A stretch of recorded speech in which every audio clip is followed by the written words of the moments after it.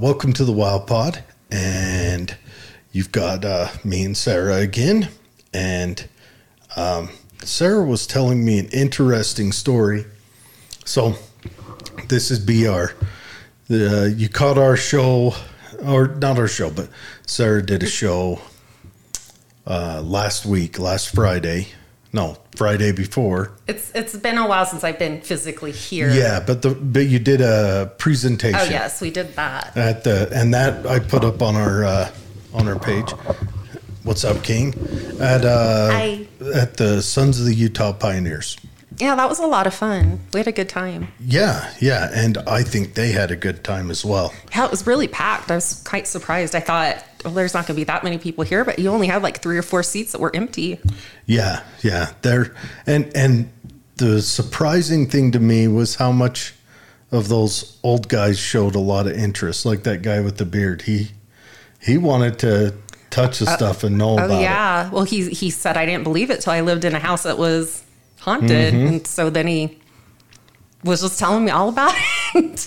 So apparently the city hall's pretty haunted too, I heard. So they were talking about having us come out. The new city hall? I assume it's the old one because we didn't get that far. I gave her my email address and phone number. So where is the old city hall for? I don't know if it was for Tooele or Grantsville. Does Grantsville even have a city hall? Yeah, Grantsville, that building right in front of the library where it has a statue, that's the city hall. Okay. It is about 15 years old, but it could just be the property it's on too. Could be. Apparently they're scared to be there when the sun's down. Really? Yeah. We should have had the mayor show up to that. I can get you in touch with them, but I'm sure they'll get a hold of you and go through all that. But anyway, so she did a presentation for the Sons of the Utah Pioneers, which is I call it the old man posse, but it's a group of, most of them are senior citizens. There's a few younger people there. And they have like monthly meetings where they have a presentation given. Either a professor comes out and talks about the different Native American tribes who lived around here and what they left behind and the artifacts and stuff. Or they had a guy that came out and did a thing on Porter Rockwell that I went to. And then they have, people who talk about the pioneer experience. And so anyways, but, for Halloween, my father requested that he got one of you out. And so I asked Sarah, and Sarah went and did it. He said, I have connections.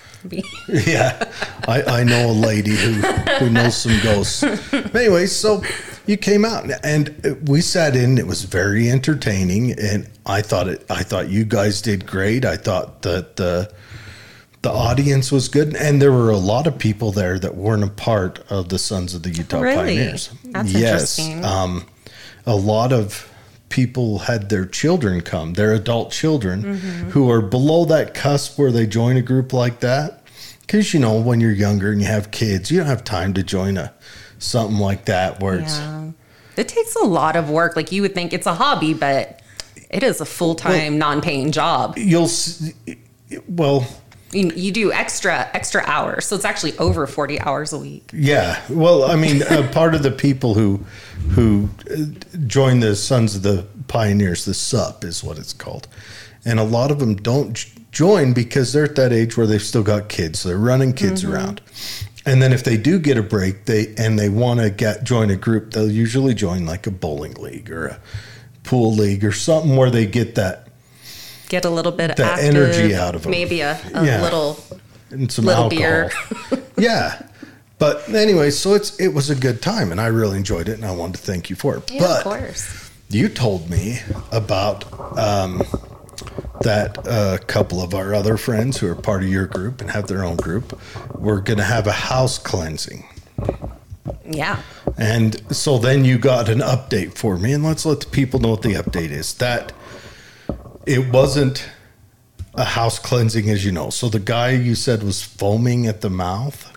From what I heard, and again, this is me telling you something I heard from somebody else. It's not a firsthand experience, but they said that they had to call the police out a few weeks prior to this because they had been playing with a Ouija board, which we'll talk about why that can be very dangerous. And the police came out and everything, and they were actually scared to take him in because of what he was doing, supposedly. And they just basically said, you're not allowed back on the property. So when they went to go investigate this house case for this possession, the guy was not there. Now, there was other people that lived there who, you know, they were going through some things of their own, but it wasn't specifically that guy that we were so intrigued with. So do you think there's something tied to the house, or do you think it's just the guy maybe? There was a lot going on. I think when you are single men living in a house, that maybe you do some activities that aren't necessarily what you would be doing in a family household, like drinking a lot. Mm-hmm. And I think that can play a really big part in it. You know, there's a difference between having a glass of wine and being a drunk. Mm. And when you cross that line, that actually opens up an invitation for things to come in, which is part of what we're actually discussing today. That's the first part of how you get possessed. You have to give them an invitation. So if you're setting yourself up for that, that's the first part. First step, I would say, invitation. Okay.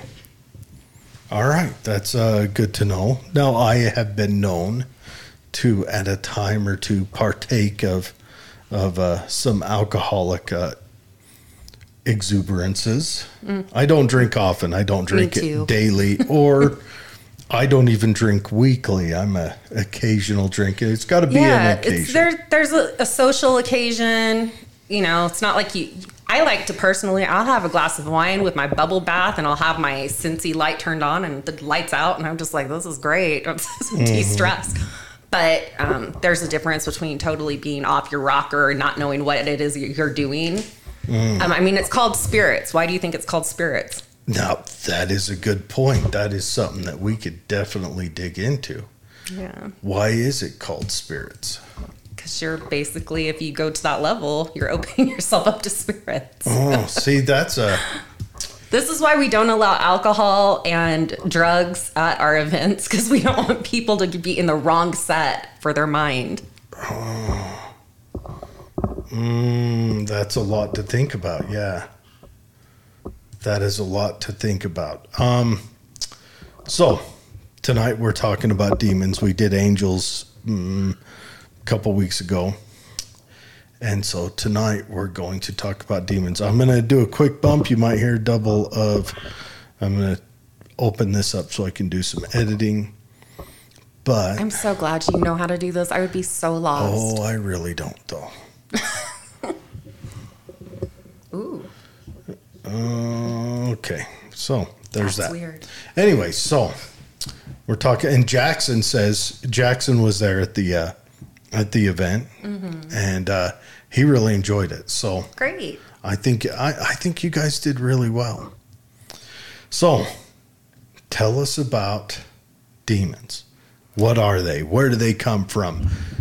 Do they look like half goat, half man with bat wings? Well, I can tell you from my personal experience once.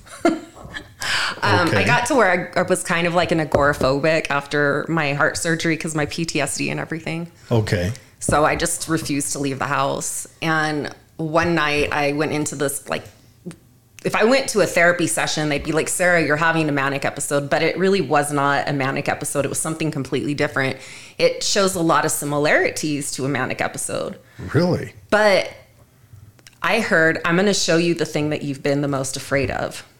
Okay. And you have to realize that this was after that incident I had in my house with the infestation after my heart surgery. Mm-hmm. And so he goes, now I want you to walk over here. And I walked over to a cabinet. Looking at the cabinet, he goes, now what do you see? And he goes, if you can see what I see, why are you afraid? And what I saw was this sort of goat-looking thing standing on its hind legs wearing a cape, but it looked ridiculous, like absolutely ridiculous. And I started laughing so hard, I was crying. And he's like, why are you afraid of something that looks this stupid to me that I can defeat in an instant?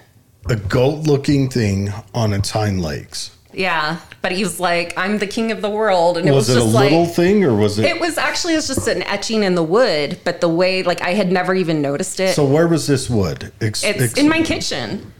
Okay. And I basically heard there are signs all around you. Like, if you look for the signs, there are signs all around you. And so I just thought that was a really interesting, fascinating thing. And then after that day, I was no longer agoraphobic.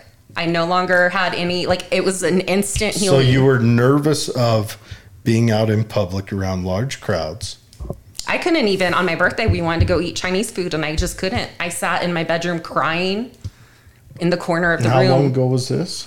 2014. And who told you what prompted you to go look at the demon in the wood?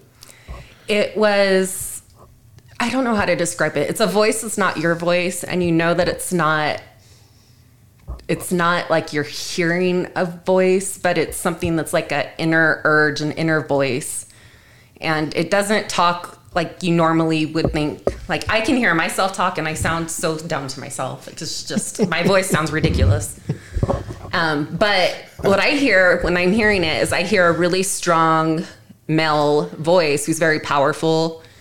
And he speaks the way that the Bible speaks. And it makes sense because he talks the way that biblically you would say, like, I am the God of Abraham. I am the God of Isaac. And that's what you hear to kind of affirm. So would that be the Holy Spirit, do you think? Yeah. Okay.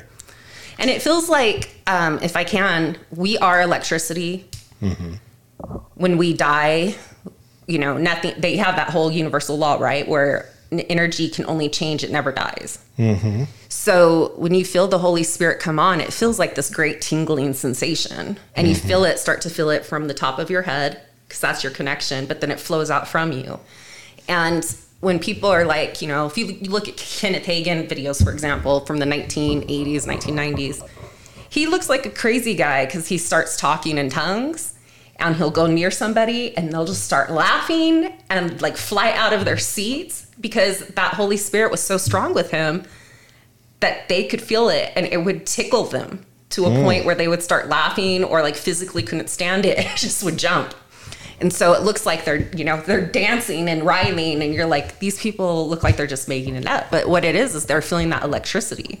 The only time I've ever seen that stuff is when people make the meme or the gif where they put like music on top of that and it looks like people are dancing or something, like they're in a mosh pit. But okay, all right, so it told you to go look at this cupboard and showed you a goofy looking goat. Yeah, but it demon. wasn't like he was actually showing me. It was just like, this is what I'm seeing. So why are you afraid of something so stupid that I could squash in an instant? All right. So that's your demonic experience. Well, that was I would say probably my deliverance and my healing is what I would call that. But it was just the point of you wanted to see what Satan looks like because you're afraid of Satan. And here's what I see when I see Satan that was the point he was making. He was telling you that the voice was telling you that it is stronger than Satan. Mm-hmm. Okay. Yeah, it was really interesting. So, and like I said, like that point on, I was not agoraphobic. I was just like, okay, I'm going to go out in the world and do things. And even, I had tried therapy. I tried so much and it was just like all of a sudden, snap. I was out of it. I don't like large crowds. I'm not agoraphobic, but I don't like people that much. Well, people kind of suck. Well, it's everybody's for themselves and they're all angry and it's, you just don't know. And they're crazy. Like, did you see that lady that ran her car into what she thought was a Jewish school this last week? I want to say it was in New York, but she was so offended by what she thought was the Star of David. And it was not the Star of David. It was actually an anti-Israel national group, but she thought that's what she saw. So she was from Palestine, rammed her car into this building. Then she told the police, I was so offended at the Star of David that I wanted to take them out for Palestine. And they're like, lady, this is just ironic that is not what this was. So did she like wreck her car on it? She wrecked her car and she like drove it into the building. Like that's the kind of mentality that the world we're living in. And so why would you want to go and be around a bunch of people, especially without protection? That is. So I wonder how much damage she did to the building. It was a brick building and the car was in it, but the bricks were, you could see it. So she hurt the building. She hurt her car. She hurt her pride. She got arrested. And regardless of your thoughts on the Israeli-Palestine conflict, she didn't help it at all. No. She didn't adjust it one way whatsoever. No, and she looked ridiculous. Yes, people are crazy. And well, there was that guy in Chicago that killed that young Muslim boy. It's like a 6-year-old or 10-year-old boy. And he stabbed the Muslim boy and slashed at the mom. And this was right after the October 7th thing. And that's just awful. I mean, that didn't help Israel. That didn't help Palestine. No. But it killed a little boy. Yeah. And I mean, that part I don't understand. I don't understand why you would ever take and well, we can go to the October 7th one where the Hamas targeted innocent civilians, including children and women and stuff. Why is there a need to behead a baby?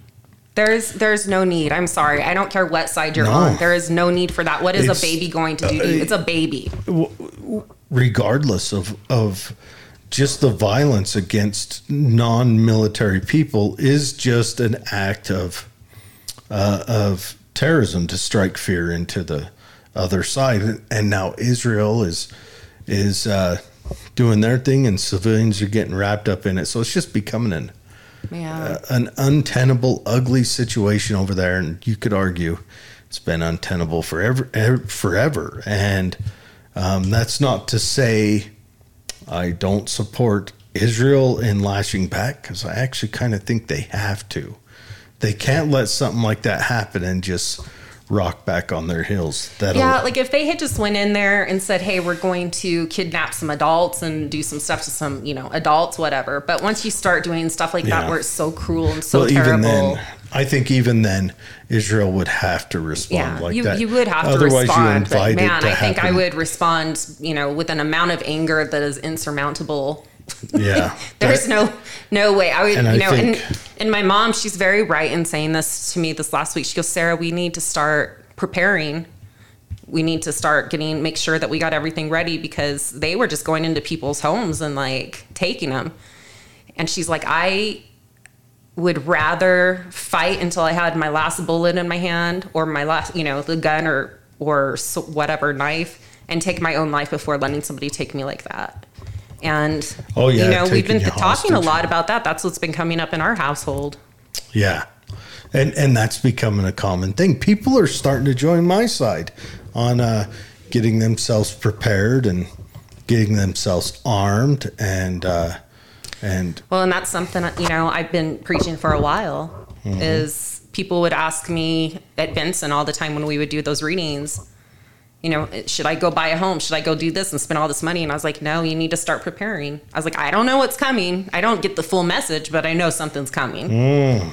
And I've been saying that for a year or two, and here it is. It's starting to show up, and now people are realizing that, maybe I do need to get my act together and start being a little bit more prepared. We need to dig on that on another show.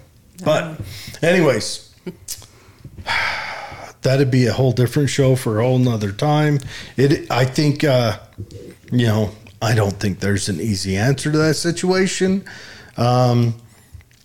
And I know I'm not smart enough to even approach that.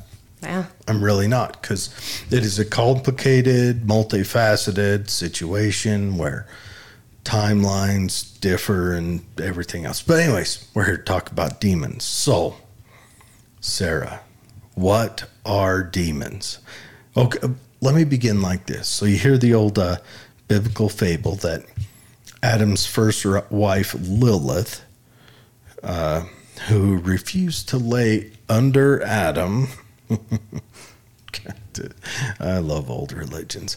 It refused to lay under Adam, got mad at him and got mad at God because God told her she must. So she went and said his name in vain 3 times or something. And then she was cast out. And so she becomes, now this is where the story splits. She becomes the mother of demons. And where the story, and apparently like something like 25,000 demons a night, she births, and the split is in how she gets pregnant, or not the split. There's some tellings where she is the succubus that when a young man has nocturnal dream vivations, that is her getting pregnant. Or sometimes you've heard it told that way you worded that. When young men have a moment with themselves where they're tugging themselves around by their tippy toes, that is how she gets pregnant. So where are demons coming from? What are they? Are there new ones born? Hummin'. I feel personally, and this is just me, I don't know if I believe necessarily that Lilith is birthing all these demons. I think that they already existed in the sense that when angels were created, they were already there. Mm-hmm. And therefore, when they were like, hey, we're no longer going to stick to those 4 main functions, we're not going to do what you want to do, and they rebelled, that's where they became demons. That's just me.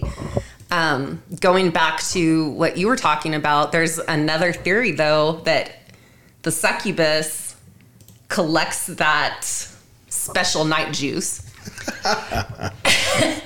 in itself and becomes an incubus and then lays with a woman, and a woman becomes pregnant. And that's how that happens, supposedly. So then an innocent woman becomes So when a woman gets pregnant by demons? Yeah. And this was the whole thing, right? Because it was like, oh, your husband's gone. He's been away for 2 years. Who did you lay with? Oh, well, an incubus came to me and possessed me and whatever. And then they were like, okay, we forgive you because, you had no control over that. And I don't know if I believe that. I've only heard of that being a convincing story one time, and that was in the Bible. But okay, that could be. But yeah, who really knows? It's theoretical. Like it's. Now, I do understand that the Bible writes women as. How do I come at this gently? Women as. Highly corruptible creatures.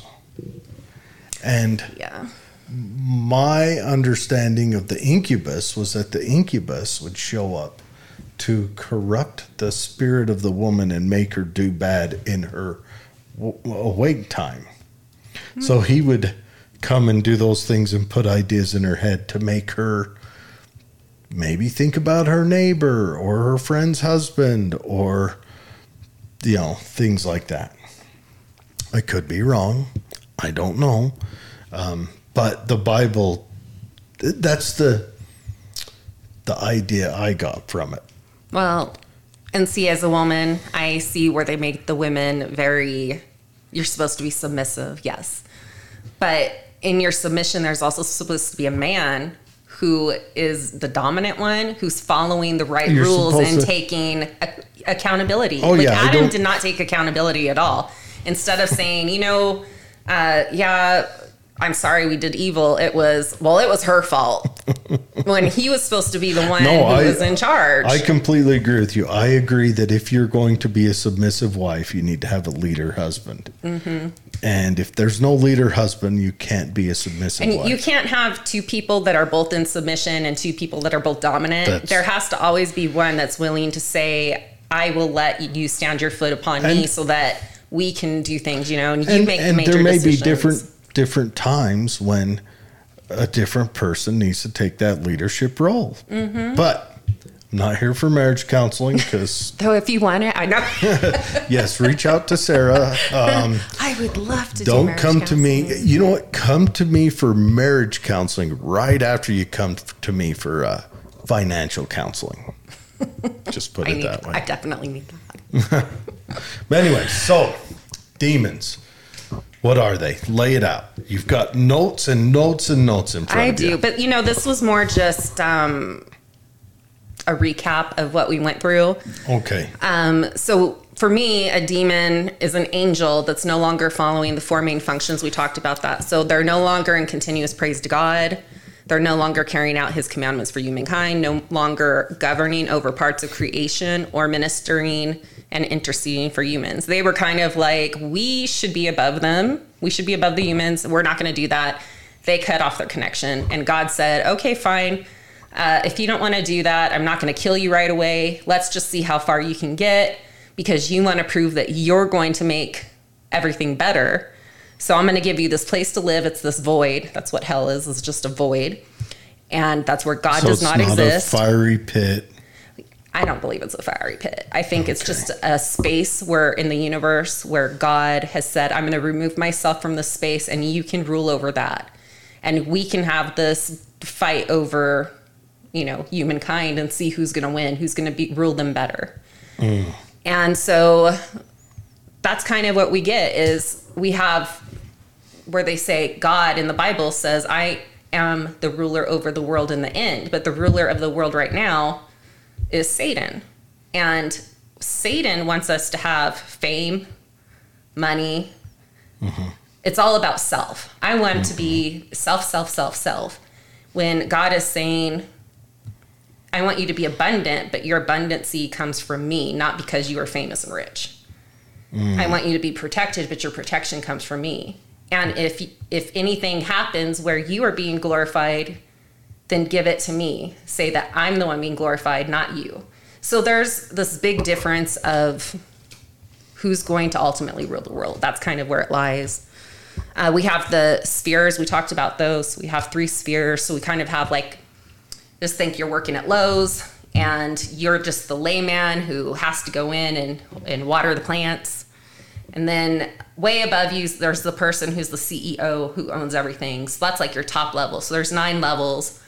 And so you have your seraphim, and they're the corporate ones, the cherubim who are under them, who are not cherubs, and the thrones. And then your next level is your dominions, your virtues, principalities, and then your powers, archangels, and your guardian angels are the last ones. It's crazy that archangels are so low.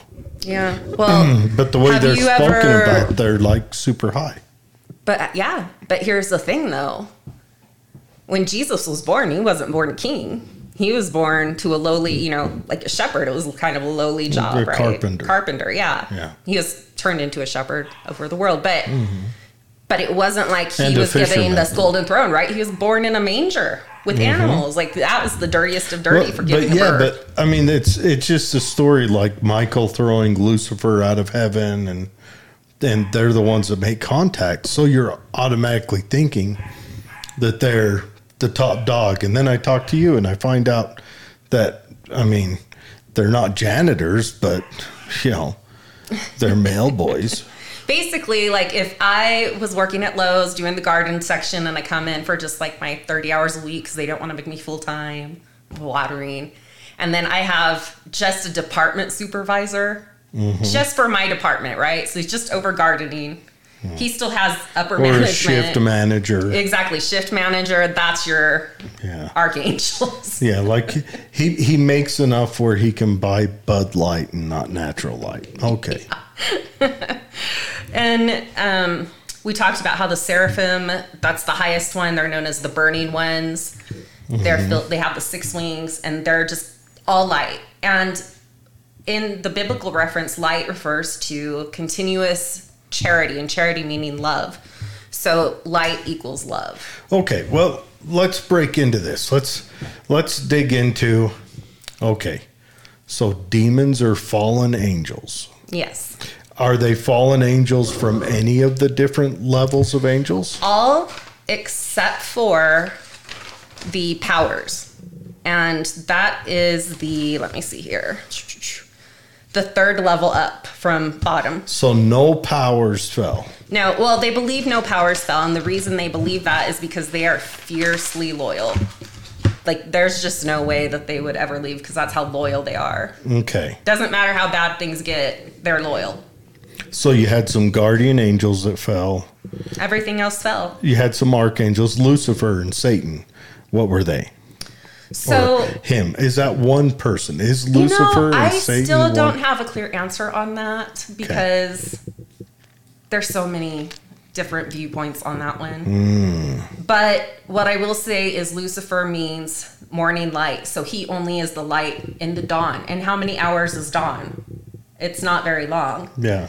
Jesus, a lot of people want to say, well, Jesus and Lucifer, they're the same. But Jesus, his name actually means the light bearer. Like, he continuously 24/7 bears this light. So it's not just a tiny portion of light bearing, it's this whole thing. So I don't believe that they are the same. So you don't think Lucifer and Satan are the same thing?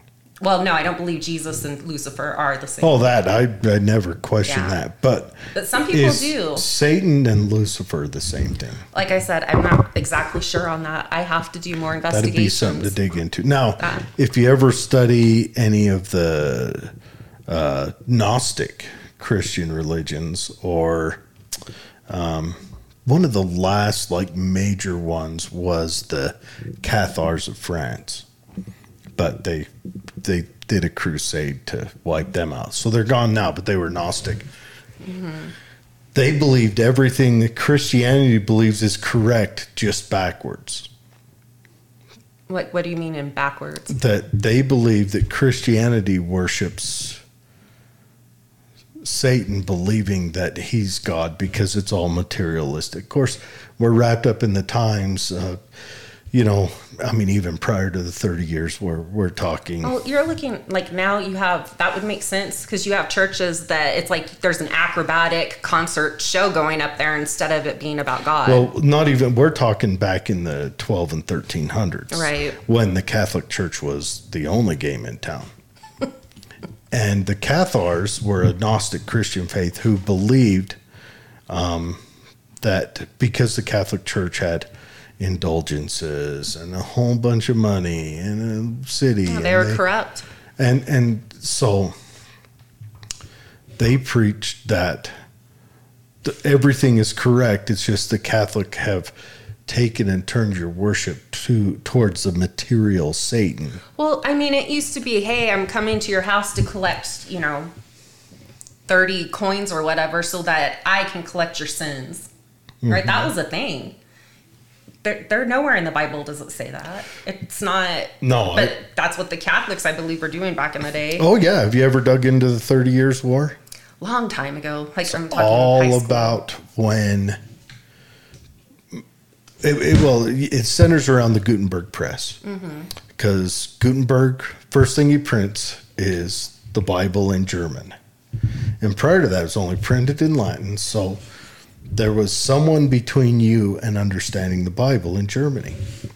So these people, everyone goes out and gets a Bible and reads it and says, "Oh, these buggers have been lying to me." Is your stomach growling? It's because you're drinking that stuff that tastes like lawn clippings. I think it tastes like hay. I like it. Yeah. Anyways, so Martin Luther and all those people, all that went on, and then Europe exploded into war, and we're talking 30 years, a war that lasted 30 years. That was essentially, it was a European-wide war where France would attack Germany. Germany would attack Poland. Poland would hire Sweden. Sweden would attack France. I mean, it was wrapped up. It was a wild time. Mm-hmm. Anyways. But prior to that, you had the Crusades.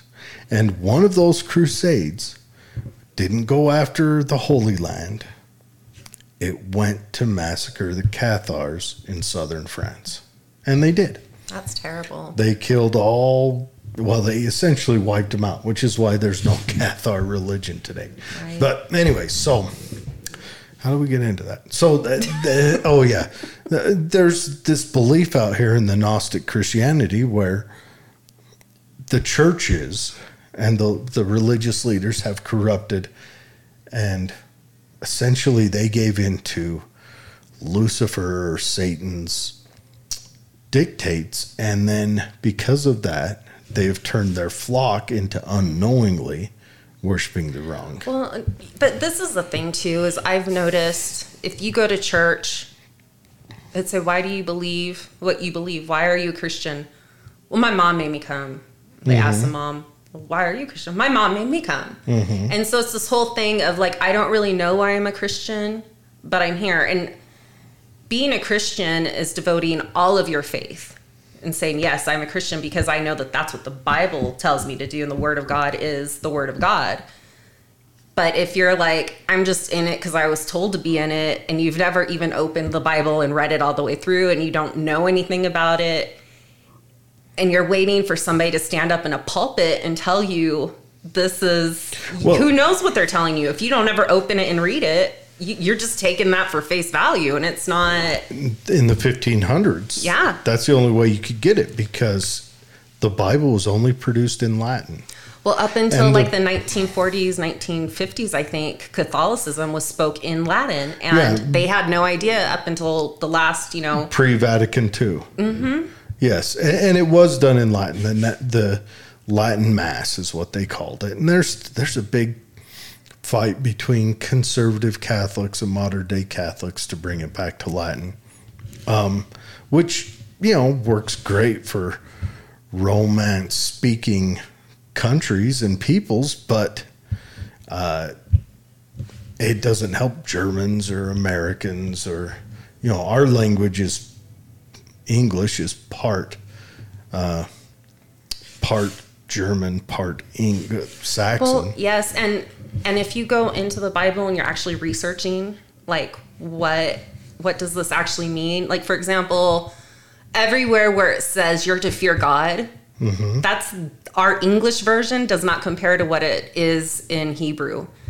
In Hebrew, it's more like you're supposed to be in an awesome, like I'm just in awe mm-hmm. of God. But instead we put fear of God because we did not understand how to make that word translate.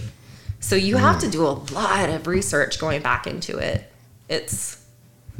I have heard of the Gnostics, but as far as I know, it was more that they believed that Jesus was sort of just a man of faith, and that he was almost like pure magic. And it was about reading but it was the way I learned it was through the Sylvia Brown method, where she's an old psychic, but later I think she got arrested with her and her husband. So it was like, you never know, like, people, they tell you these things, but that's the way and she founded a church called the Gnostic religion. I just know Gnostic Christianity. It comes from around the time of Dead Sea Scrolls were written by Gnostic Christians. Yeah, and they believe Jesus was married and that he had a daughter named Sarah. Who, I mean, that's kind of where it goes. And yes, I do believe that the word of God doesn't change, but man does change it. Okay, that's coming from King says, we change, the word of God doesn't. Yes, and so that's the thing. Gnostics believe, and this is all the way back then, which is why they separated themselves from Judaism and from the growth of Christian faiths, was they believed that they were doing it all wrong. So Gnostics, their priests were the first ones that couldn't. It almost sounds like they're more of the Jehovah's Witness sorts of just, we know that the word's right, but the way that you've translated and corrupted it, all religions do that against each other. Do. But they were like the monks. Mm-hmm. So you had different levels. When I studied it, you had like their priests couldn't get married voluntarily, not by dictate. They would choose not to, and they would have to wear. They would wear like burlap robes. Was oh my their gosh, clothing. that'd make me so itchy. Oh, would it never? I'd be like, can I sew some satin into that? Satin? Hell, rough-strewn wool would be nicer than burlap. No, I can't. You know what? I have one of those sensory issues where I cannot stand certain fabrics, and wool's one of them. It's a good thing you didn't join the army, because that stuff was rough. Anyways, our socks was that, our bedding was that. But, so that's what but we're getting off a tangent. So, we do that. Demons are fallen angels, and you don't have a direct knowledge of whether any new demons are created or. I don't believe new demons are created. I think it is just what it is. There was, X amount. 1/3 of the host. And 1/3 of them fell. Except for Powers, because those guys are tough. And the way that we were talking about this, we described how there's 9 different species, and each one has its own, like, this is my thing. This is my specific job. Magic or. Yeah, like, I can't change my job. This is my function. So you can identify what's going on in your life, what kind of demon is trying to tempt you or whatever, based on how it's going. So, for example, like, let's say I just feel like I can't feel the Holy Spirit. I don't believe that there's divine light. I don't feel like I have any love in my life. Like, nobody loves me and that. So that would be like a seraphim, because that is their job. So the opposite. So they're basically doing the opposite of what they should do. So what is a seraphim? Is that the one that we were talking about that has the 6 wings? It's all light, that is supposed to actually just sit there and be like, God is so great. God's, they are like, if you had a king, these would be the people whispering in your ear, like, we love you. You're awesome. Everything's right. Do you know who Marcus Aurelius is? From the movie? I mean, not from the movie, yes, but I know. But he wrote meditations. Yeah. Well, he wrote a journal that they made into meditations, but he was a Stoic emperor. He had of course, ancient Rome, he had a slave whose job was to walk around behind him all the time and tell him, you're only a man, because he would get so much praise. And so and it became common for emperors to do that, probably before him, but sadly. No, I've never heard that, but that's amazing. Because he would get so much praise. And that's hard not to get full of yourself. This slaves, and it is ancient Rome, so it was a slave economy, so don't take it as nowadays we commonly understand slavery with our projection of the Atlantic slave trade and all that, or even the Middle Eastern slave trade. Though theirs was brutal, but their slaves were, I guess, a form of citizenship, not always involuntary. A lot of people would sell themselves into slavery voluntarily. But, the slave's job was to whisper into his ear, you are just a man. So that's what I need. Ryan does that for me. Does he? Yeah, he's like, you're too full of yourself right now. You're only a woman. Get off your high horse. He does it all the time. He just laughs. He's like, you're too full of yourself. And my mom's like, thank you for saying that, because yes. Well, I would just make a suggestion for anyone out there in internet land. If you haven't had the chance to read meditations, and I think that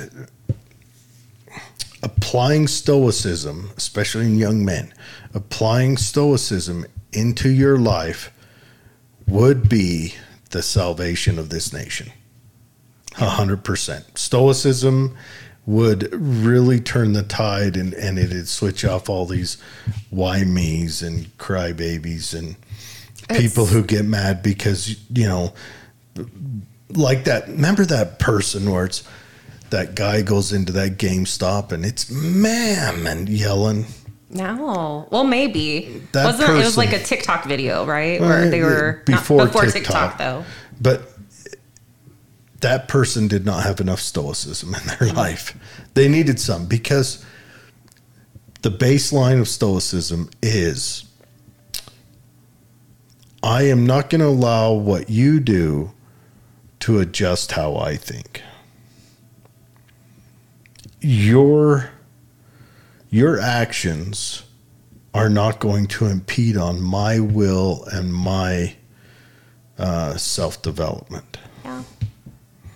And I think if we applied that, I think we'd be... Well, that's pretty much the biblical way of thinking. If you go back and read everything, that is what it says. I'd hope so. Stoicism is older than the New Testament, because, again, it's kicked off in Greece. I don't know if it's older than the Old Testament. Probably not. But anyways, so very interesting. Let's dig into it. What do demons look like? Do demons look like They still look like they were described as angels, but they don't have that light around them anymore, because they've given up that love, that charity, the divine light. The will within wills with eyeballs everywhere look like that. It just wouldn't glow. Pretty much, yeah. So it doesn't look like Pan. No. And then... So like that show Legend, that one with the Tom movie Cruise? Or the TV show? The movie. Or no, okay. Yeah. The movie with Tom Cruise. Yeah, the one that had Tim Curry as the devil's son. Was that Tim Curry as the devil's son? Where he's great big muscly guy with the big horns. What's so weird is I always found that so sexy, and I was like young, and I was just like, I don't know why. Like, I think I might like bad boys. That's not a good sign. He was always big and muscular and has the hooves, imposing. So yeah, you have to tell yourself that's not good. I need therapy. Okay. And then, so demons will look like they looked like, but not always, because sometimes they can appear to you and they can take on an identity. When I was having the issue where I was having all those nightmares and stuff, they would come, they would invade my dreams, and it would be as if I would see my grandma, for example, but her pinky would be broken. Like, just because they can't fully, there's always going to be something wrong. It'll either be like slight change, like maybe it's just the eye color, but there's always going to be something where they can't fully, because they're no longer fully in connection with God, they can no longer fully do that. They can still sort of do it, but not all the way. So by recognizing something's not right about what I'm seeing, and asking them to show their true identity, especially if you say, like, I want you to say in the name of Jesus that if you're here in my household, if you can say that, then I'm going to trust you to be angelic. If you're going to praise God, I can trust you to be angelic. But if you're going to say, praise me, worship me, turn back from God, then there's something really wrong there. If they're telling you to kill yourself, kill other people, there's something really wrong there. So you have to kind of put all that into perspective of, what am I hearing? Is it biblically accurate, or does it go against the word of God? Are they fully looking like they should be, or do they look a little off? Do I feel like there's something off? Are the hairs in the back of my neck standing up? I am not I'm not up on my biblical knowledge, so they could be lying to me, and I'd have to call you up and, Sarah, so this cat says this, so demon, angel, what do you think? I mean, you could, but I think you would know. It's one of those things where you feel it deeply internally, but unless you've completely just said, you know what, I'm not going to believe in anything. This world is what it is. And if something's telling me to harm myself or to harm others or to believe that I'm worthless or whatever it is, and you're choosing to believe that, then that's just what you're choosing. It's your free will. So what about, okay, are demons, as you're explaining them, only, can they only affect people who are Christian or? No, they can affect everyone. It doesn't matter. We are all, like, what the common thing that we all have to be born into the world, we all have to die, right? Mm-hmm. That's our common ground. Nobody can escape any of those. And just like that, this is a common thing where it's going to affect everybody. It's not just going to affect a certain person.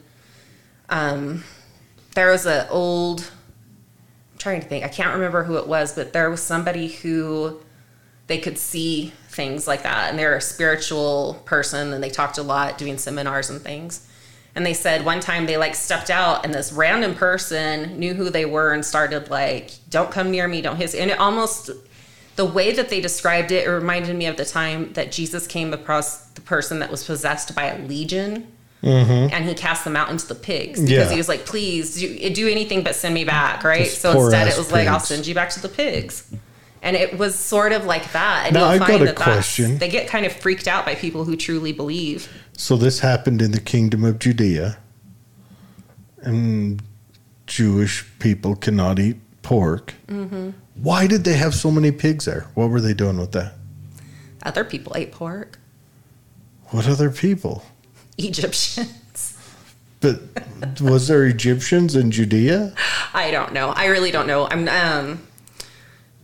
That's also a good question. I could do some more investigating on. I'm just wondering. But I do know that in the end, what it came down to was there was visions where they said, I've made everything clean with my death.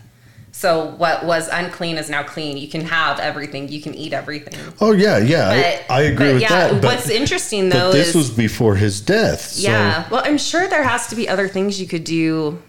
Why would they have pigs? You know what? That's a good question. It just came to me. I'm not trying to be a heretic. Well, what other things do you do with pigs if you can't have the bacon?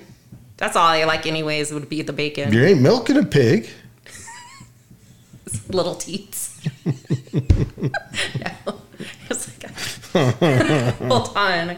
I did that at Benson. You know, they have a fake cow where you can milk its teats. Do they really? Yeah, and I was so excited because I always wanted to do that. So I was out there like playing with the rubber udders. You could probably find someone to let you milk a cow if you really wanted to. That's a life goal. I want to deliver a baby on the sidewalk. I don't want to do that. And I went and I want to milk a cow. I would milk a cow 1,000,000 times before I deliver a baby. Roadside baby. It has to be a roadside baby. Oh, I got a funny story about that. Sidetrack. Here we go again. Everybody, we're just wandering through the weeds today. So a lady at my work, her daughter was pregnant. And her daughter calls her and says, hey, I'm going to have the baby. Come pick me up, take me to the hospital. They're driving to the hospital. They're kind of stuck in traffic on I-215. And she's like, oh, my water broke. And she's in the back seat, and she's like, I'm hurrying. And she had a baby in the car. Oh, yeah. That happens. That's what I'm saying. I'd freak out. She's pulling it up on her phone. Yeah, I was trying to see. Why did they have pigs in Judea in the year 24? Or would it be, what's good for the goose is good for the gander. So I guess the pigs ate the trash. Oh, they used pigs. So they kept the cities clean. Because pigs eat anything. That would probably work. But don't goats eat anything? Yes, they do. That could be true. Pig handler and then use the pig to... I know my grandma used to tell me, don't drink beer because it smells just like what we give the pigs and it'll make you fat. We give it to pigs to make them fat. And so that always kind of stuck with me. And that is what, too, they would pay people back in the ancient days with beer because it gave them the nutrients they needed when they were starving. Around the pyramid, they found the chits that were worth the beer. And the University of Portland actually found the recipe for beer from the time of Egypt. And so they made it. One beer purifies water. There's a reason there's the old saying that whiskey's for drinking and water's for fighting. It's because water is scarce and dangerous. Mm-hmm. But when you brew beer or you make whiskey or wine, you purify it. So, anyways, this beer they made that was from the time of the pyramids has antibodies in it. Oh. So it's, This is really good. It's your health shot. It's like your grass clippings drink. Well, my great grandma, they did not believe in drinking, but every night she'd have a shot of peach brandy. She kept it in a drawer. I don't know. It was just, a shot of whiskey a night, or it keeps you healthy. I don't know why, but it just does. I mean, anything in moderation, obviously. I mean, except for probably like fentanyl or, things like that. But I think in moderation, if you can control it. All things in moderation. Yeah. So the demons, they reflected their powers from their group, their sphere.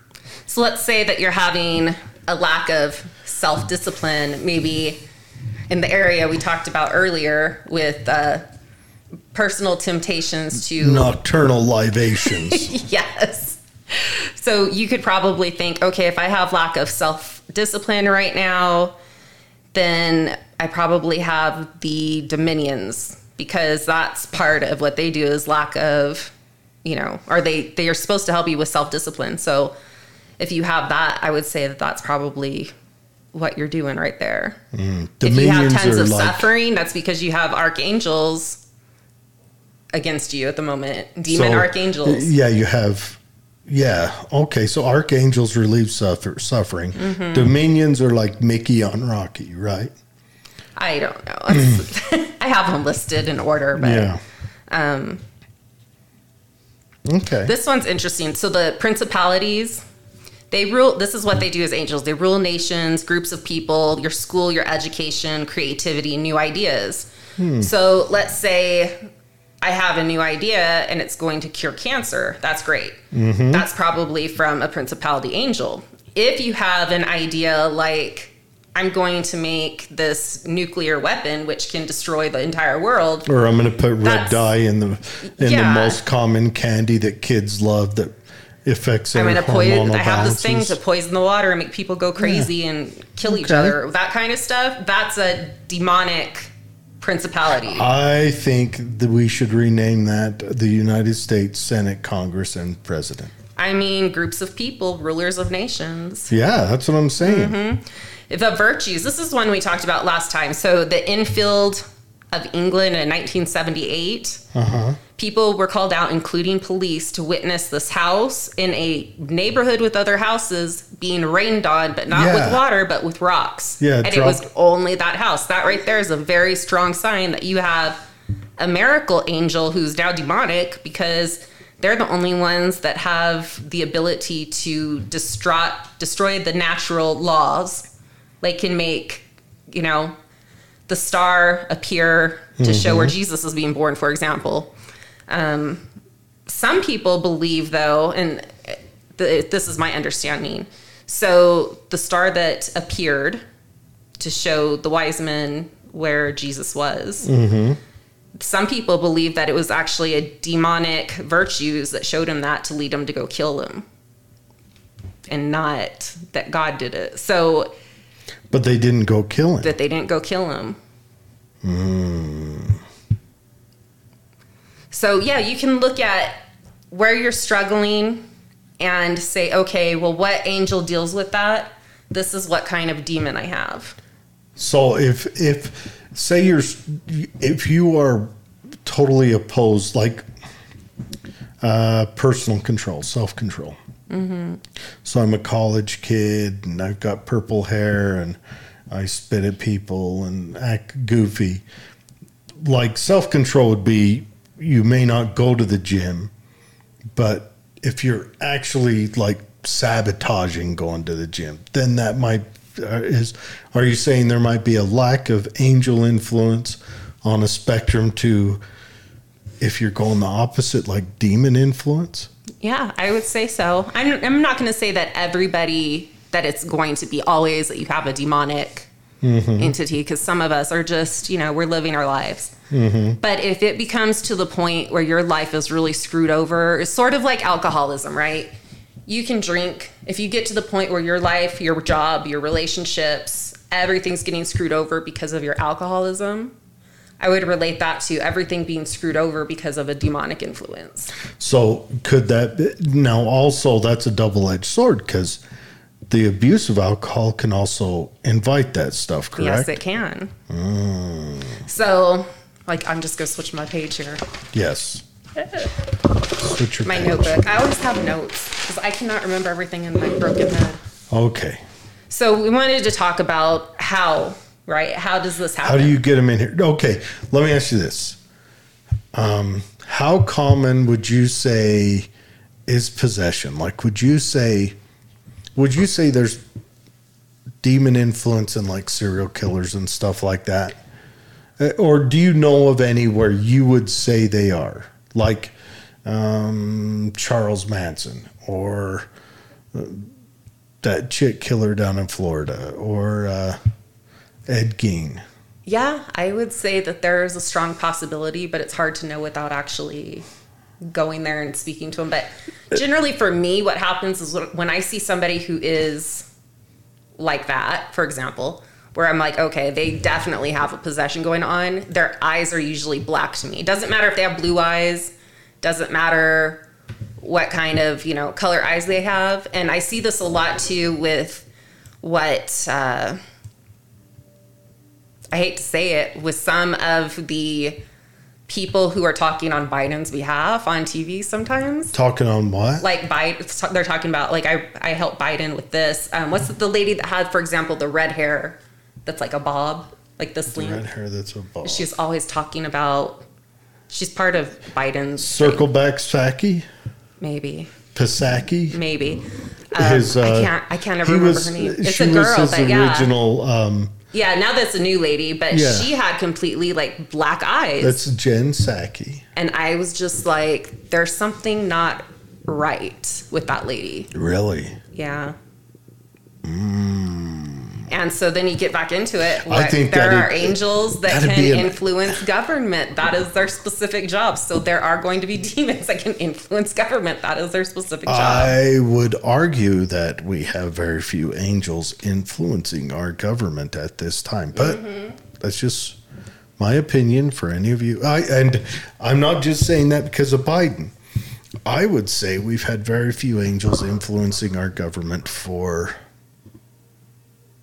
And you have to look at, it's not just somebody that, I don't trust somebody that just goes, I go to church and I'm a Christian. I have to trust actions. Your actions speak louder than words. So that's kind of how I hold people accountable. I want to take a second and pick apart. I want to focus in on the serial killer thing. So, are there any serial killers where you look at their actions, you say, yeah, that was probably possession? And when someone is possessed, are they still present, or are they completely taken over, or is it just a possession, just something in there, putting thoughts in their head, and then they act on them? So there are two kinds of possessions. One, it does not have to be a demonic; it can be a spirit, a ghost, which a lot of people don't realize this. So if you're in a house that's fully haunted. Not mine. My house is not fully haunted. It's not. We've already been through this. My house is ghost free since '93. They can, for a split second, take over if you get to that point, but they are not as strong, so they can't do it forever. What do they do generally? It's generally like, get out of my house. Like, it's just a saying, or I just wanted to see the baby. They kick cans on subway bathrooms. It's different. They don't have the very strong powers. It's just more like a little temporary glitch. Did you even catch on to that kick cans on subway bathrooms on Ghost? That's what they did, help you make pottery. Anyways, go on. Sorry.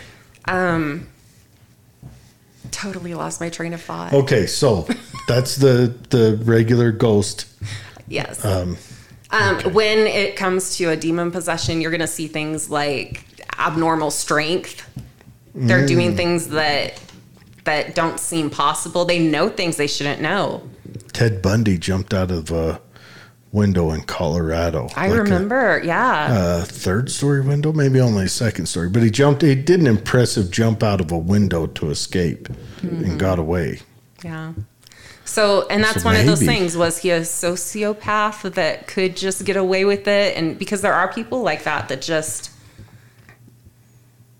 I don't know if they're necessarily born that way, but you're seeing them younger and younger. And that's one of the things now that they're talking about too, is with these people that are being called in, they're being called in on like 4-year-olds.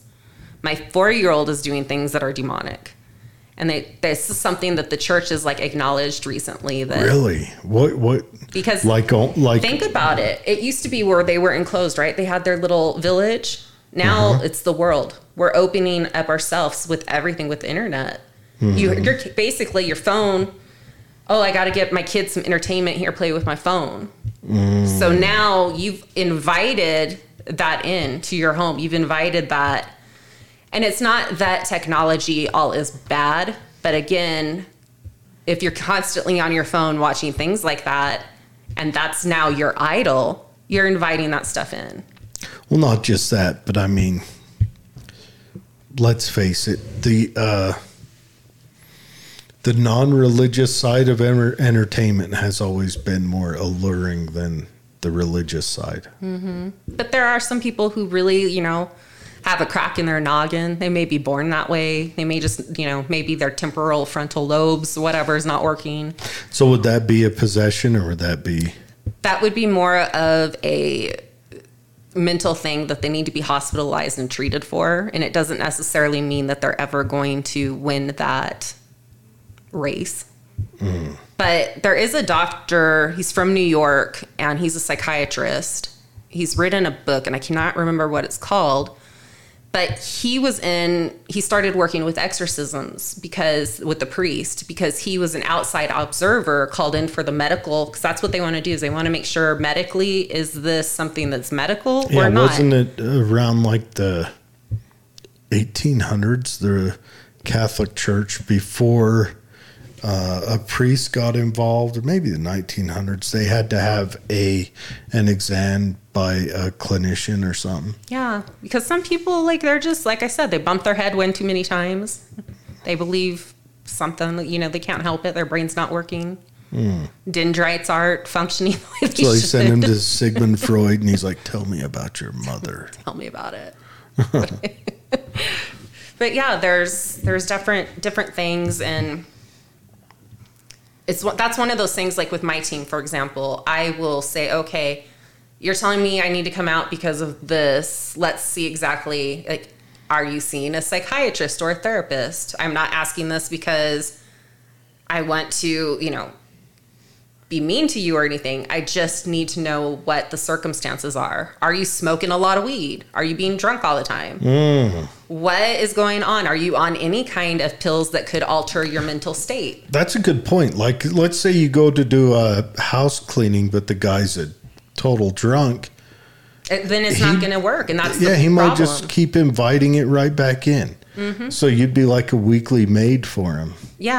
Yeah, and there's no point in that. That's one of the reasons why we will tell people, sorry, but our team's too busy.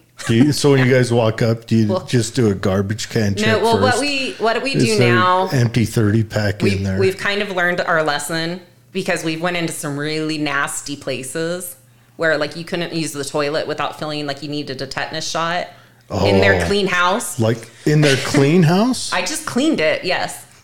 Oh, they say they cleaned it. I just physically cleaned it, but it's disgusting. So their house is like grody. Their house is grody, and we're like, sorry, we're too busy. We're too busy to come back. But, okay, this is weird. I have been getting the name Ethel over and over and over again for the last few days, and she just popped back in.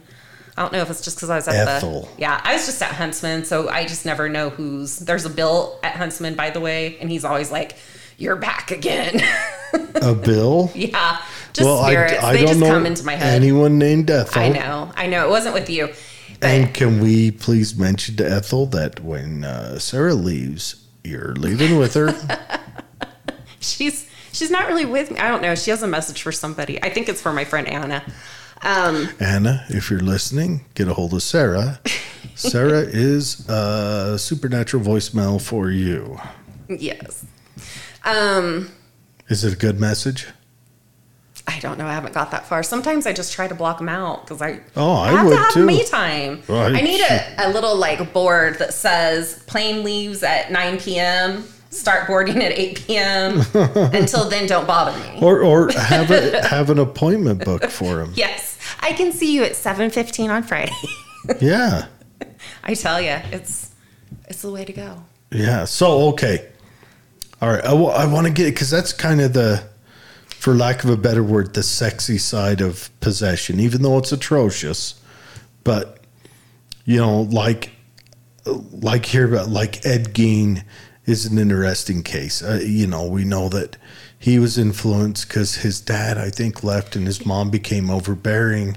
And he was loved around the neighborhood. I mean, people would hire, or people would have him babysit their kids. They wouldn't hire him. But, you know, they would call him when they needed help. He was a local guy that wasn't really going to go anywhere because, again, he was, you know, a little mentally slow. But they would have him do these things. And, you know, when his mom died, went kind of nuts. He wanted her skin, and then he started grave digging. And is that procuring. Where they came up with the? Yeah, the motel. Yeah, the movie. Yeah, but that was a part of it. I think there were two people that they molded into that.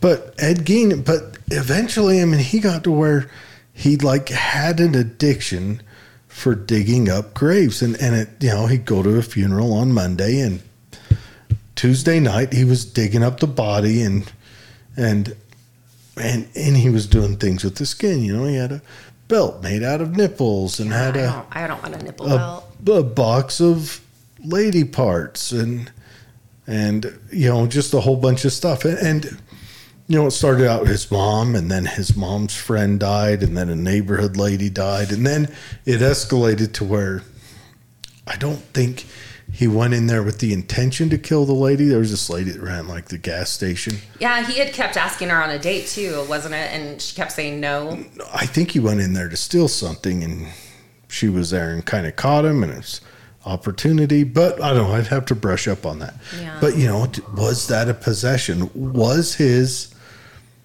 little affliction like a possession, or was it just uncontrollable urges given to him by his need to have his overbearing mother control his life? And that's the thing too, is like your parents can totally muck you up. Nobody has ever received any psychological damage from their parents. This is the sad thing. Like I've known very you know, Christian families that brought their kids up in church and stuff, and they have a beautiful daughter, and they have another daughter who's, you know, maybe not as beautiful, and they'll say, well, you're going to go to college and make something of yourself, because she's not as pretty. Mm-hmm. And the other girl, you're only going to be good for your looks, so you may as well get married to the first man who comes along. And I've actually witnessed that, and I've had to step in and say, hey, no, you are worth more than your looks, and you are worthy of love. There's not... Those are the kids that get kind of drawn into you because they're like, I finally have somebody who's showing me the support that I need and not messing with my life in such a negative way. But if you're constantly told you're no good, then that's what you're going to take on. That is true. That is a tough one. And so it's really hard. And that's like what I was saying, like we did learn our lessons. Like from now on, I'm like, can I please have pictures of the inside and outside of your house before? When we start to do investigations, and we talk for 20 minutes, we ask questions. Like I can say one time I was prescribed Zoloft during my divorce from my ex-husband. Mm-hmm. And I woke up to this like blue fairy guy standing there, and he's like, you can kill yourself and come and join me, right? Okay, well, that was not me being, you know, having a demon. What that was a medication completely messing with my chemical uptake centers and receptors and all of that, to where I was like, yeah, I need to get rid of this drug. This is not a working drug for me. So there's a lot of different things that can go into it. And then we spend, after that 20-minute phone call, that's just the initial phone call and the photos, then we'll go in and we'll do a baseline of everybody in the house. What's, you know, what are you taking? What are you seeing? What are you hearing? What are you feeling? And we have to kind of go into that and start to figure out what is it. And does this make up a haunting? Does this make up maybe they need some therapy or just quit drinking or whatever it is? Or is this because they actually have a demon in their house or an infestation?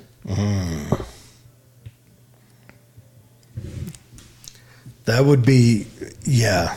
No, that's a good idea, one, to ask for the pictures. And we never go by ourselves to somebody's house because people are. I learned this when I was doing real estate in Alaska. I would have these weird men that are like, you can just meet me out here alone or I can drive with you. And I was like, I don't think so. I have my pepper spray. Somebody's coming with me. I don't allow people in my car.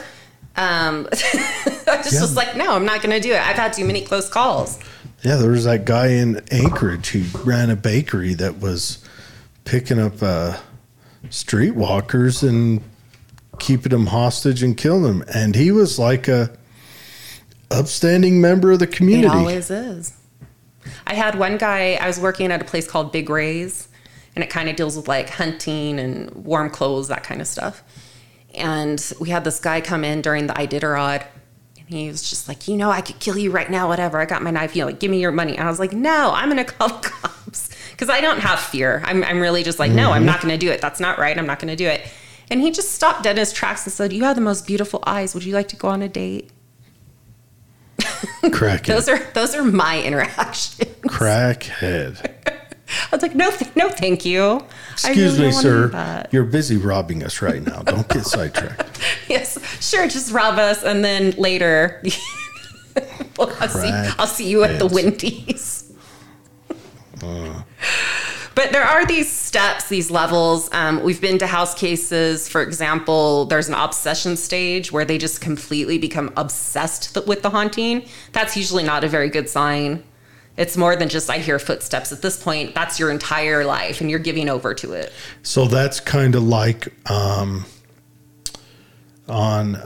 Poltergeist, where the mom is starting to set the house up for the poltergeist, to adjust the chairs and slide the little girl down the hallway and things like that, right? slide the little girl down the hallway. Where the ghost was sliding her down the hallway. Didn't that happen on Poltergeist? The new one or the old one? All I remember is the creepy clown doll. The old one. Because it kicked off with she was cleaning the kitchen or doing something, and the chairs are all stacked on the table. That's right. And she was like, do it again. Yeah. Do it again. So that generally is. And then she puts the helmet on the little girl and has the ghost slide her down the hallway. Mm-hmm. Am I right? Yeah, that is it. So, I mean, if we wanted to talk about steps, for example, we have what we call the invitation. So this can be either the law of I invited it in by saying, hey, excuse me, I would like to invite you to my party, or law of attraction. And you're thinking, well, how does that work? That's like, I really have to buy this house. I don't know why I have to buy this house, but I have to buy this house. And guess what? It's haunted, and it was drawn to you. Really? So you can have that happen. Playing with the Ouija board. We get those phone calls a lot where they're like, I had a girl once who called me because she ordered a book from, I want to say Etsy or something. She ordered the book, and the book was supposed to be on one thing. The book she got was something else completely, and it was in human skin. The shop immediately closed after they sent it to her, and it was almost as if, I have this book, I need to get rid of it, so now it's your problem. What did they do with the human skin book? She actually took it out. She was already having issues. Instead of having somebody come out and properly deal with it, which would be like completely giving it over maybe to the church, having them come out and do a whole cleansing and everything like that, she went out to her barbecue and tried to burn it. And then things got incredibly worse. So couldn't you just re-gift it to someone else? I mean, you could. It's sort of like that Dybbuk box movie where they were just like, hey, you can have it now. It now belongs to you. You are the ownership of this. Yeah, that Dybbuk box. We did a show on those. Those sound pretty interesting. But a lot of times you're like goofing off. Was it real human skin? Did they verify that it was? I did not verify it because she called me after she had already burned it, and she was freaking out. I bet that stunk if it was human skin. But anyways, would it be creepy if I said I would want to see it? No, I mean, I'm that way too. But that's part of the problem. You have to be a strong individual. Like Evil where Dead. You're like, hey, something's not right after you do see something like that, to be able to fix yourself in time. Because if you just let it continue and go on, the steps are going to, okay, guess what? We went from inviting to now level 2, infestation. And then you're going to have it's just going to get worse and worse. So you have to be able to identify and take care of it in a very timely manner. And then with the infestation, this is where it's like, oh, my house is haunted. I'm hearing footsteps. I'm hearing knocks. A lot of times, like with mine, I would wake up in the middle of the night too. Open my door, nobody there. And then my mom was also hearing it. And my dad, he's oblivious to the way he's kind of like you. Just, I'm here. But my mom, I was having these nightmares. I couldn't sleep. I was seeing really bad things. I was hearing bad things. I saw my dog, for example, fall down the stairs. And I was like, what? Why is I didn't even know my dog was here. My dog was actually asleep with my mom. So what I saw was not there. So there are these things where it's showing you things, you're seeing things, hearing things. And I would hear music like from an old radio. And everybody was like, you're crazy. She slept in my room one night and she goes, I didn't want to tell anybody this, but I'm going to tell you, you're not crazy because I heard music last night. Your mom did? Yes. So she's the one who's also been very influential for me because she's one of those people where she works at a hospital. She's had instances where things have followed her home. And she's like, in the name of Jesus, what do you want? What do you want? You need to get out of here. And like, she's very demanding that way. She will stand up to him. So she gets rid of it before it starts to harm her. But other people are like, I saw something. I'm going to keep playing with it. That's because it's curiosity. Curiosity kills the cat. I mean, what would I do if I saw something? I don't know what I'd do. Well, and a lot of times when people are more afraid of it, it knows it can easily trigger you, so it keeps coming. You have to be able to... Am I afraid of ghosts? Have you seen something where you should be afraid of ghosts? I've told my ghost stories on here before, but they were from when I was a teenager and, you know, my brain was super smooth and empty. But I the white matter had not taken over. Yeah. I would call that hollow earth. But I didn't have as much riches. Yeah, it was smooth like a cue ball. That was weirdly my favorite thing in school when we were studying the brain, and I had this like the brain in my hand, and I was just like, "This." You held like a real brain in your hand. Yes, because I went for psychology, so part of it was taking in college. Yeah, so I was just and they put a real brain in your hand. Yeah, I took the anatomy class, and they have the dead bodies, and it makes you never want to eat roasted meat again from like either pork or beef because it has that look. It's really gross. Well, I mean, I've processed those animals, and so it doesn't bother me. It's just after you look at it, you're just like, oh, okay. But this was cool. It was so cool. I was just like, let me probe this. I used to have deer brains out in my freezer. Use it to tan hides. Yes. But anyway, so... Okay. So we have the infestation, which is your haunted house, right? Next, you're going to have oppression. So this is, I'm becoming more depressed. I'm having nightmares. I'm feeling like I'm going crazy. I'm being attacked by something I can't see. I have a lot of anxiety. And the whole purpose of this is isolation, because if you get isolated... It's like an abusive boyfriend.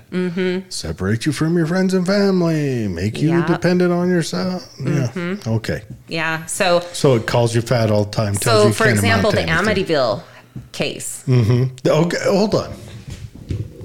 We got to dig in for real. The Lutzes. That boy... isolated himself. He was hearing things. Do you think that was real, or do you think that was made up for... I think it was real, and then they didn't want people thinking they were crazy, so they took it back. But they also tried to make a lot of money off of it. Okay, go on. Well, yeah, I would try to make a lot of money off of it. Sure. I am. But I do think it was real. And I think that had a lot to play because it has a lot of the similarities. He was hearing voices. He went and isolated himself. He had depression, and everybody was like, he's a different person. The boy that killed the family. So that's part of what I believe is that was real. After oppression, then you have obsession. This is where you're having the suicidal thoughts. You can't stop thinking about what's happening. It's now your entire life.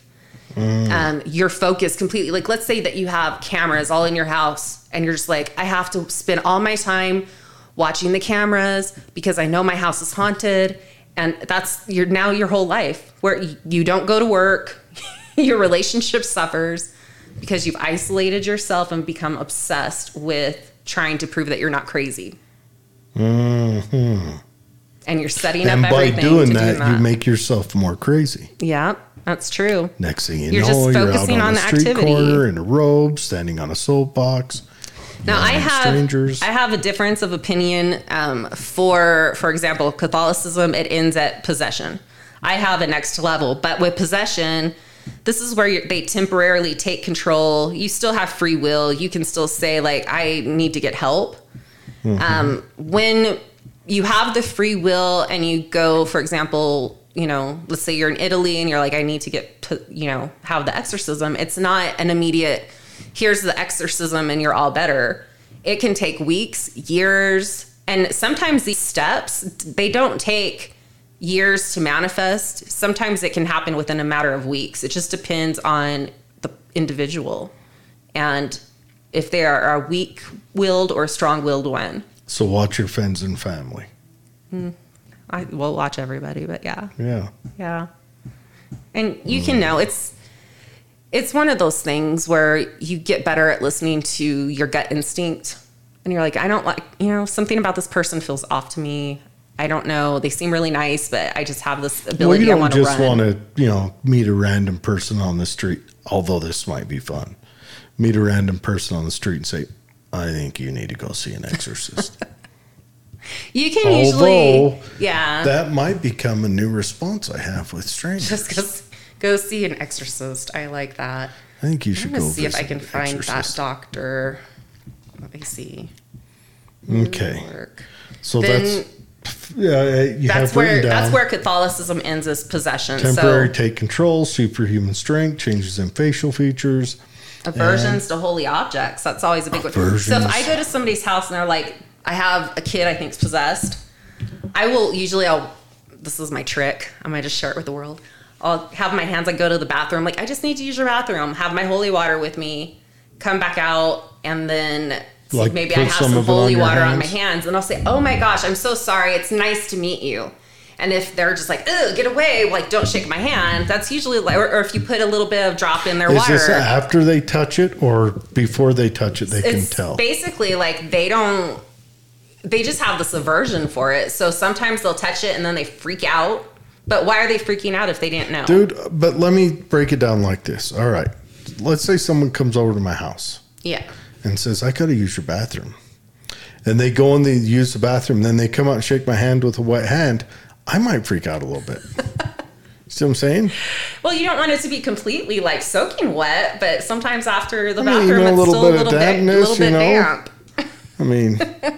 and hopefully at least you're running the sink while you do that. So they don't think you just had a miswipe and come right at you. You know what I'm saying? So the doctor I was telling you guys about earlier, his name was Richard Gallagher. Okay. And he spent 25 years as a psychiatrist investigating possessions and paranormal. And he was a complete, I don't believe in this, but he saw so much of it in the psychiatric ward where he was like, okay, there are some people here that obviously bumped their head one too many times or whatever, they need help. There's also a big group here of people that you could throw holy water on and they would jump on the ceiling and stick.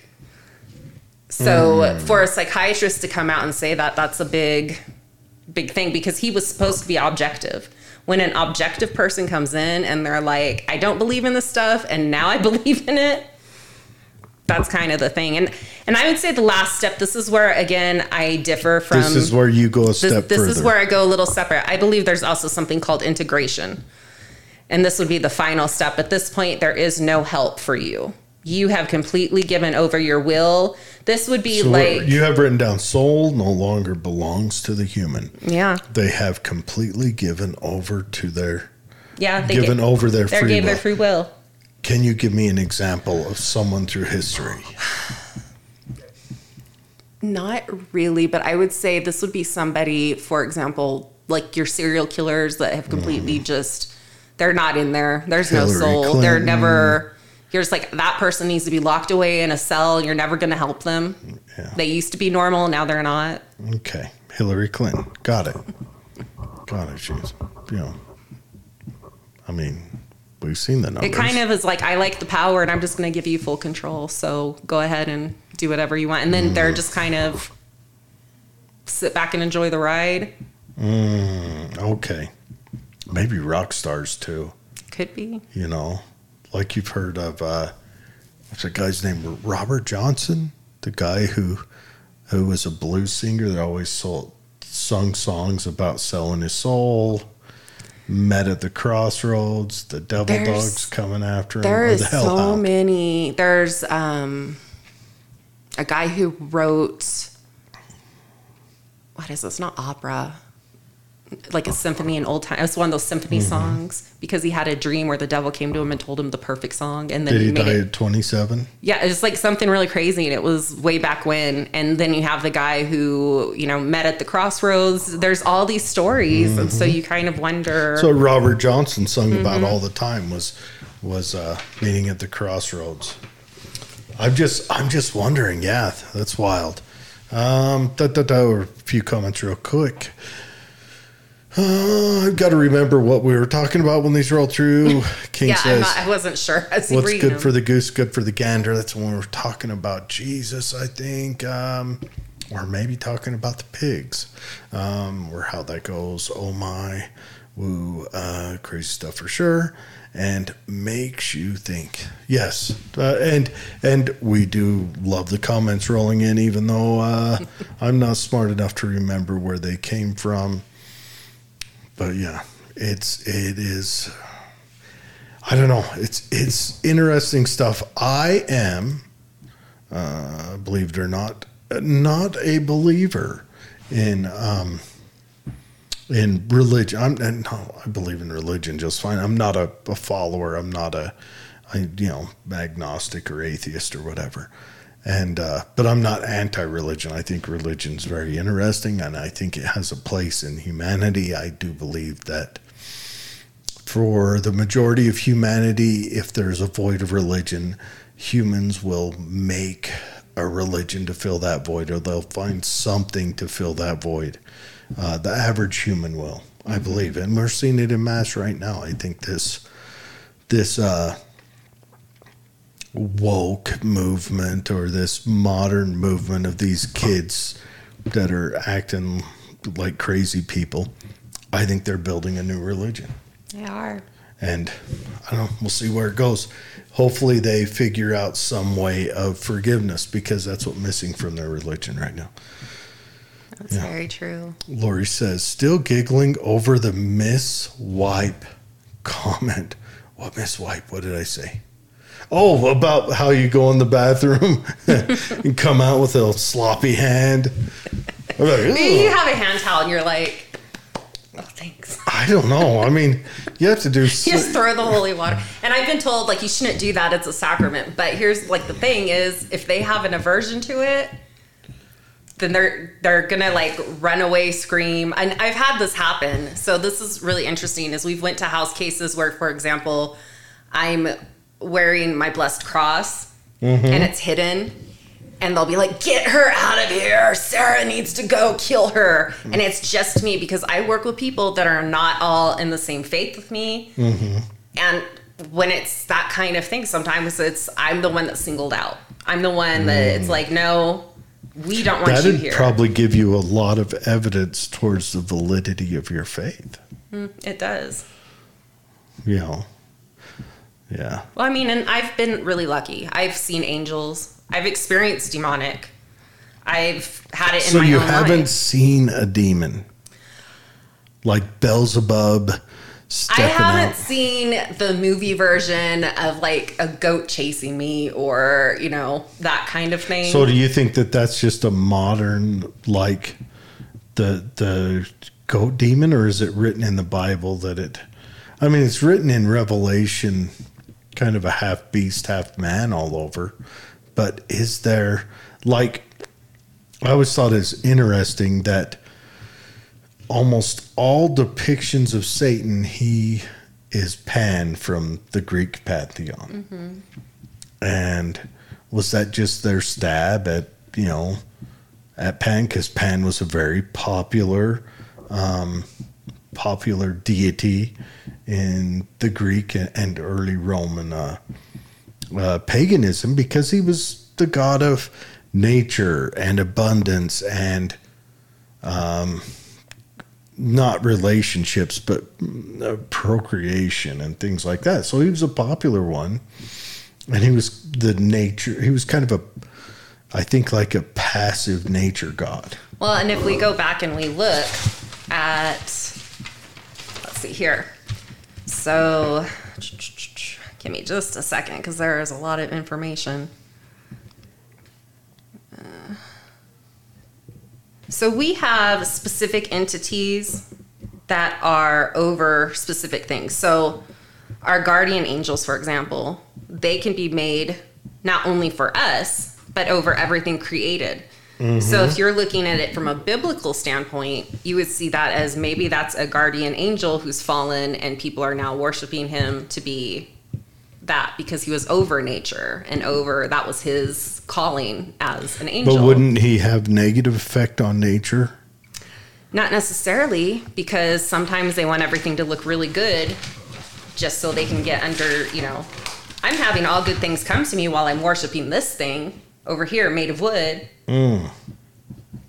And then, you know, it's like one of those things of, I'm going to make it look really, really convincing for you to do this. And that's true. Like, somebody could turn around and say, well, isn't that what biblically God is doing, is making it look really, really good? But from what I've seen and experienced, all I can say is I know what's real. And I can't convince anybody, you know, of anything. That's not going to happen. But I know in my heart that I've experienced the demonic. I've seen angels. I've heard God's voice. Mm-hmm. I've had the Holy Spirit come over me and take over my body to help me. And I've been instantly healed. And mm-hmm. those are things that are just not natural. They're not explained unless it's like maybe I was crazy at the time. But I've also had my entire family. I've grown up with that. I've heard stories from my grandmother about different things, and my grandpa about different things. So for me, it's also a very family thing. Mm-hmm. Jackson says, Satan looked like us, but unlike us and angels, he is not physical. Well, no angels are physical, I would say, but they can temporarily take physical form, because mm-hmm. that's example. We've had Gabriel in one of the chapters. He actually came and helped one of the characters from the Bible go to do something for his family and help him to heal his father, who was going blind, and restored money. So they can temporarily take physical form. And it was also Gabriel who talked to Muhammad to transcribe the Quran. It's interesting. Those three religions all source back to the same. Yeah. And then if you go back to Sigmund Freud, he had a theory. I don't know if you ever looked into it, but his theory of where Judaism comes from. And comes from when the Egyptians worshipped the sun. And so they kicked all the pagan priests out, or abused them, murdered a lot of them. And that was, what was it? Akhenaten, I think, was the pharaoh that reigned that in. when Akhenaten died, and I think his son, I don't know if it was Tutankhamun, but it might have been. I don't know. It's a lot of names. Anyways, brought back the paganism. They ran out the monotheistic priests. They ran north into Canaan. Then boom, Judaism appears, according to Sigmund Freud. How wild would that be? That religion's all sourced back to one source religion prior to that. Anyways. Yeah, I mean, there's so much history, so much stuff you can dive into. All I know is for me, seeing is believing, and I've been lucky enough to. Yeah. I mean, I hate to say it. I had an infestation after I nearly died. Mm-hmm. And I did become a little bit like, am I going crazy? What's going on? So tell us about your infestation. So I nearly died. I had just this thing that even doctors were like, this is so rare that we don't understand how it's possible, but you have not one, but 2 blood clots in your right ventricle of your heart. I was hemorrhaging through my lady parts, all this different things. So I should have been killed, but doctors could not explain really what was happening to me. And so that's also a sign of, I had this like sickness that nobody could explain. And so I kind of wrote this down because I thought this, like I said, I kept hearing 3 knocks at my bedroom door. I had become agoraphobic, so I was isolated. Mm-hmm. I heard what sounded like radio playing. I heard whispering, snarling, scratching, and hear like extreme illness that nobody could figure out why I had it. I saw where my dog, like I said, my dog who was in my parents' bedroom, I saw her fall down the stairs, heard it, and then it disappeared and there was nothing there. I got so afraid. I was afraid to sleep. I would scream out in the middle of the night. And I had one of those CPAP masks at the time. So, I mean, it was like, then I had a noise box out. You would not be able to hear me. I was screaming that loud. And it was night after night. I was being terrorized. And finally, I would see in my dreams, because I'm what I call like a dream walker. I am a very lucid dreamer. I've been this way since I was a little girl. I'll tell you guys a secret, a very terrible secret as a child. I would lucid dream walk through my house. Mm-hmm. And I'd have the urge to, go to the bathroom. And because I'm walking in my house and thinking I'm sitting on my toilet, I would then be like, oh, I peed the bed. So I was very good at lucid dreaming as a child, and I'm still pretty good at it now, except for now I'm like, is this a dream? Pinch, pinch. And I still sometimes will go to the toilet and I have to ask myself, am I dreaming? Like, wake up. Just because I don't want to pee the bed as an adult. Oh, I'm sure. So yeah, I've been very good at that. So when I would see these things coming at me, when I would see them would be when I was in that lucid dream state. And they'd always appear as somebody I knew and loved. But then there would be something that was really creepily off about them. And I'm like, no, this is not right. So and was it something obvious that was off? For my mom, what was really weird was I heard the knocking. I opened the door and she was standing there, and then she started coming at me in this really creepy way. And she had this like extended, creepy smile where it was like a Joker smile. Yeah, except for it was real. It wasn't makeup. And I was just like, you're not real. And I remember that being as like the last one where I was just like, okay, there's more to this than just meets the eye. So it wouldn't be something you'd have to like do a full body search, like go TSA on him. It'd be something that's you could. Apparent and recognizable. It was recognizable for me, but there is that story about Joan of Arc where, and we were talking about this last time we were here at Grantsville, where she had what appeared to be Mary, Saint Mary appear to her and say, you need to worship me. You need to stop doing what you're doing for France. This is not whatever. And she said, something doesn't feel right. Because again, no angel or saint would ever tell me to worship them. They would say, you need to give glory to God. And so she said, I want to see your feet. At first, the entity was like, no, I'm not going to show you my feet. But she insisted. She's like, in the name of Jesus, show me your feet. Lift up your cloth. And when it did, the wings sprouted and it had hoofs for feet. And then it like screeched and flew off. So I think of that. But that's kind of where I go with it. But that's sort of the same thing as once you recognize them, they're like, oh, well, I can be as creepy as I want now. I can show you my true form because you know that I'm not what I am. So when your mom came in and you recognized that, did it? Oh, it got bad. It was terrifying. That was the most terrified I think I've ever been, as far as the other time was like a real person that just, I thought they were a ghost because they looked so real. And then they were like, sorry, I didn't know that people were in here because it was like a dark doorway. But this, where was this probably, at? Hold on. That was at Fort Douglas. So you're at Fort Douglas doing a group investigation with and someone's there at random. They came in late. Oh. We were all in this dark room. There was tables and chairs, and then there was a doorway, and the door was open, but it led to another room that you had to come into to get down to where we were. And they just showed up late, and like I saw this person in the doorway, and I was like, "Oh my gosh!" And they're sorry. You're like, "Where's the bathroom? I've got to go put some holy water on my hands."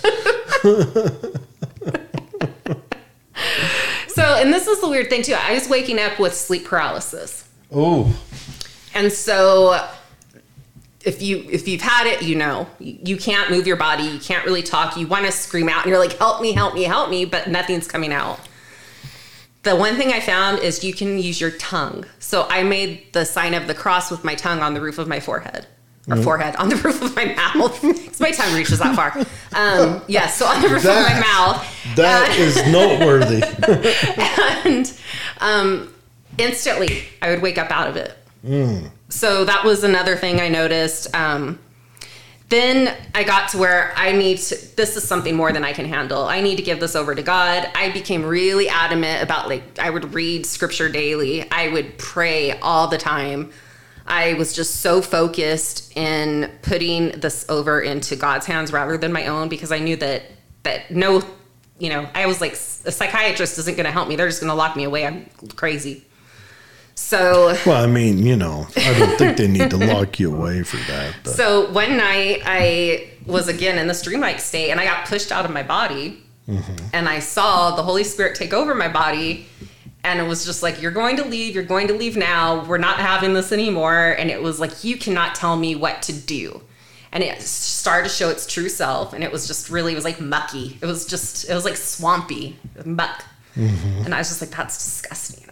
The bath water, it was, for some reason there's a bathtub and it was in the bath water, and it was just like this grossness, real thick, like a thick gravy water. And it was like, you can't tell me what you could do. And you don't think I can tell you in the name of Jesus to tell me your name and to leave in the name of Jesus? And then it screeched out, and it was just like, that was it. It was gone. It didn't tell you its name? I don't remember hearing its name, but what I did hear is the word demonomy. And I had to look it up. I had never heard this word before, had no idea of what it meant. And this goes back to what I think. I think that some people have interactions like this because they somehow are supposed to give something to others to help them. And sometimes they're more attacked than others. Like, they'll just find a way in and wiggle their way in because they're trying to stop you from your real purpose. And I think that was the case here, because once I looked up the word, it means you have the dominion over demons, aka it means you're able to control demons and send them away. So now it makes sense why I go to people's houses and they're like, get her out of here. We want her out of here, because I don't have fear from those things anymore. I have, scripture says you're not going to fear evil. You may be walking in the shadow of death, that's what this is like, everything's a shadow of death here, but you don't have any fear. And that's sort of the place I'm in, is I have this amount of faith and strength in the Holy Spirit and God and Jesus to take over and help. And I call out to my angels to help. And I hope one day that I can really be what I need to be, because I know that it's not for me, it's for God, and that it's going to be something really strong. But I think that's why I had these experiences starting off from like an early childhood. And what's crazy is after that happened, all of a sudden my house was dead silent. Did that feel weird when it first went silent? Like, did it feel like... Well, it was just like, I just knew it was like being in peace. Like all of a sudden, they say sometimes when people go in and they start kind of helping people, they may get the overwhelming sense of like they smell roses. And that's something too. Like I smell roses in my house, but I do have that St. Therese statue, which she delivered roses. That was her thing. I'm going to deliver roses to people that need friends or who need help. And so I'll wake up and I know for a fact, I'm like, nobody's been in my room. It's just me. And I wake up to an overwhelming smell of roses, and that statue is haunted, but I love it. She opens the door to let my dog out to pee. So I'm like, if that's, the worst, sometimes if I don't pray at night, she's like, excuse me, taps on my bed. And I'm like, okay, yeah, I'll pray. I forgot. I don't know how I'd do if I had a haunted figurine in my house. It's funny because some people come over and they're like, I don't want to be down there. It really creeps me out. And other people are just like, it doesn't bother me at all. I feel very comforted by it. I don't know if I'd even notice. I mean, you know me. Ghosts would reach out and like put me in a headlock and I wouldn't even notice. I'd just wear a scarf. It was sort of like bad experience, which led to more agoraphobia because I was like, I just had this terrible experience. And I reached out to my Baptist preacher at the time. I like called him up because I had just moved here. And I was like, you'll never believe what happened. It's like, the war's been won. Don't worry about it. And that was not very comforting to me because I was like, when you're in the middle of this stuff, he says, nah. Yeah. I can't be bothered. Yeah, exactly. And so I think that was like really a strong thing to me is when people need help, you reach out and help them because you're doing it like you're being God's resource. Especially if they're reaching out to you asking for help. Mm-hmm. You need to at least hear them out. Yeah. I went in high school. I had an experience where we had something going on in our house in Fairbanks. And so my boyfriend at the time took me to the Catholic church because he's like, I think you should see a priest based on what happened. Because I had like the phone was thrown out of my hand. I had scratches on my stomach. There was just a lot going on in my household at the time. A lot of fighting and arguing between my parents and different things. And so we went to the priest and he's like, so tell me right now, like, are you crazy? Do you need to be on psych meds? Are you hallucinating? And I just like felt like, I know you have to ask that question, but it was the way that he asked it was maybe went gently. Yeah. The way he asked it made it just feel like, I don't believe you. You're nuts. And so I was just like, I don't know what good this is going to do me. So I think that's part of it. You have to have somebody that can, because seeing is believing. And there's a lot of people right now in what they say, I'm a Christian, but I don't believe in demons. I believe in angels. I don't believe in demons. I don't believe in Satan. And it's like, you either have all or you have nothing. I'm sorry. There's no like, I only take the parts I want to take in this. So that is deep. See, I'm not Christian, and I don't know where I stand on demons, and I just don't. But do I believe there's evil out there? Sure. Do I believe that there's a spiritual, like an unknown world, a veiled world? I don't know. No. I mean, I'm excited to learn about it. Well, I mean, I hope so, because I would hate to think that this is all there is. And I don't think I'm closed off to religion. I don't know. Yeah, and if you've ever been to a paranormal investigation, I would say that you believe there is something more after. And you've seen doors open that shouldn't open and some crazy stuff. So I think it's more plausible that there is than there isn't for me. And I really enjoy taking people on those experiences to kind of open up their mind a little bit. And I'm not there to, and none of my desire is to disprove religion or to argue against it, because I personally, like, part of my free time, I like to read about ancient religions. I know. I feel honestly kind of stupid because he's so smart when it comes to stuff. I'm not very smart. Be like, here's the history of this. No, I just like reading about it. You know, you hear about the Cathars. Well, first you start down the path of, I want to study what the Crusades was about. And then you hear about the Crusade was initially about killing off another Christian religion. You're like, what is that? It's about the Cathars. Oh, it must have been like the Protestants and the Catholics. No, it was pre-Protestant. It was about a Gnostic sect. Oh, well, what is Gnosticism now? And then you got to dig into that. It's always about control. Yeah, it was a lot about control. And also, I mean, so Clovis set up France, and then Clovis had a son, Charlemagne, who turned a Christian. Clovis went Christian, kind of, because he had a Burgundian bride that if I win the war next day, I'll become Christian. But he was only like, I'm Christian-ish. But Charlemagne, or Charles the Great, he was all on board. I mean, he rode around and he massacred whole villages if they weren't Christian. Like, death toll we don't even know about.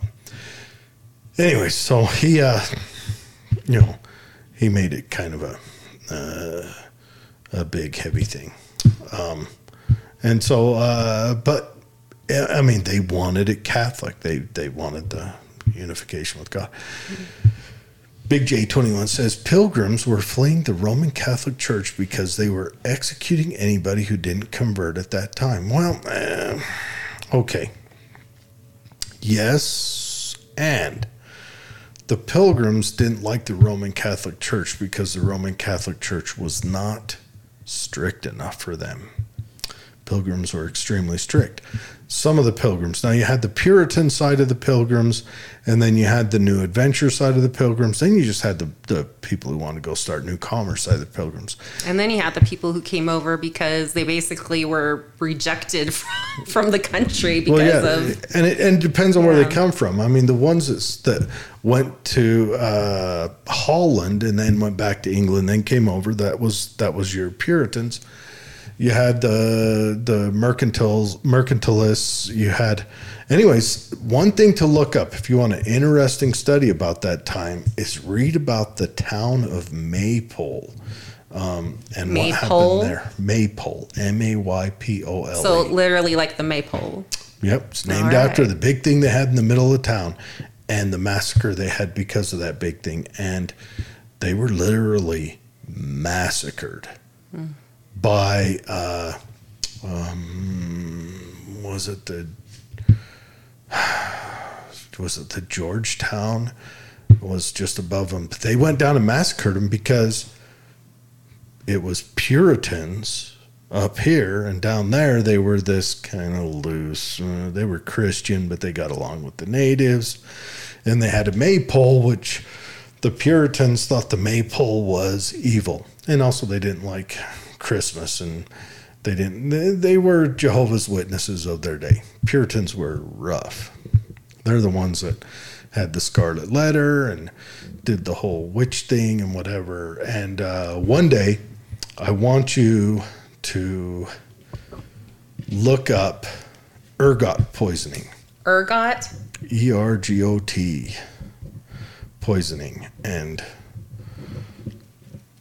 there are lots of thoughts that was a lot of the... is that where like your fruit becomes rye. Alcoholic, rotted, and then you kind of see things and it's mass specifically hysteria rye, starts? yes. Okay. They think that had a lot to with the... wasn't it like Salem. Almost like their corn or something too that was... Nope, just rye. Just only rye. I knew it was rye. some sort of... Yeah. Ergot grows in moldy rye. It's a mold that grows on rye or a bacteria or something. But so they'd be eating the bread and it would, yeah. Yes. Yeah, I remember that. But yeah, so I mean, when the Americas were first started to be populated by the English, we have that side. Now, we don't need to talk about what the Spanish were like, because the Spanish had just come off the Reconquista, and they were all Catholic. Of course, it was the Reconquista just ended, so they just went through a bloody war for the Iberian Peninsula. And so they came over here, and they were brutal. They were brutal. You could probably argue that the founding of the New World would have been totally different had the Spanish not just had a war with the Muslims all over the Iberian Peninsula. I mean, you wouldn't have had the Inquisitions. French wouldn't have had an Inquisition because those were born out of the Reconquista.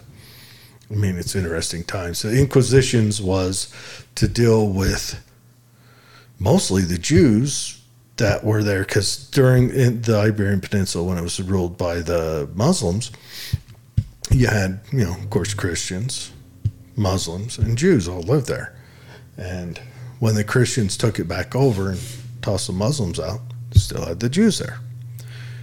And so they had to figure out what to do with the Jews. It didn't happen universally around the whole peninsula, but during certain built-up areas, certain times, they really went after the Jews and forced conversion and torture and murder and all that stuff. So it's all interesting stuff. But when it comes, humans are all like that. I mean, you could argue that right now we've got this violence boiling out in the Middle East from the Muslim faith, and not all of it, but, substantial amount, enough to really tick numbers up on the scoreboard. Over kind of things that happened to them under the Ottomans, when the Mongols came by to say hi, things like that. That all, I think that changes a culture. It really changes it and hardens it. In Arabic, I don't know what you mean by that, Big J21. In Arabic, but yeah, I mean, there's a lot of rough stuff. Yeah, but it's interesting. Sorry to go on the side note that, back into the weeds we go. It's all connected. It is. And humans are wild. Cultures, man, when they hit a war or a wall, it changes them and it makes them different. It makes a whole culture move differently at the same time. And it's craziness when you think about it. You could argue, just take a look around. Yeah, it's all connected. Yes, it is. But anyways, it's interesting stuff. I do enjoy, like, the Salem witch trials. Are real interesting. Mary's actually related to one of them through her dad's side. Really? Yeah. It's wild stuff, and it ties in with, they had this ex-slave woman. What was her name? I can think of it it's like tip of my tongue. But I can't. Tortuga, not Tortuga, but Tortada, something like that. Sounds like Tortuga, but she was a Caribbean slave. And, Druids are wild. Big J21 says that. Yes. What it all boils down to is people think that they're right. And it's like, I have my opinion, but your opinion doesn't matter. And so therefore I'm taking you out because I want control and I don't want you influencing other people. Or when they feel like, oh, you don't have the same. And it's a lot of it too. It only happens in tactily unprovable events. Because, like, let's say you and I are doing a math problem, right? Mm-hmm. And I do it one way and come out with one answer. You do it another way, come out with a different answer. One of us is right and one of us is wrong. But I'm not going to kill you if you're wrong on the math answer. Or you could both do it different ways and both come up with the right answer. But what I'm saying is we have a different answer. Yeah. Or things like that. Because in something like that, in something tactile, mm-hmm. if you're wrong, that will come out and be shown direct and in existence. But the spiritual side, it cannot be proven. No, it can't. And so could it be that people are willing to send people to the other side to witness their incorrectness, or what is it? What? And sometimes we feel we're so right that we're willing to go. Like, if you think about the Vikings that were just like, if I die in battle, I go to Valhalla, I will be honored. And so they had no fear. They were so excited to go into battle. That's interesting. And that one I'd like to dig into more, because that they had a wild, those are my ancestors.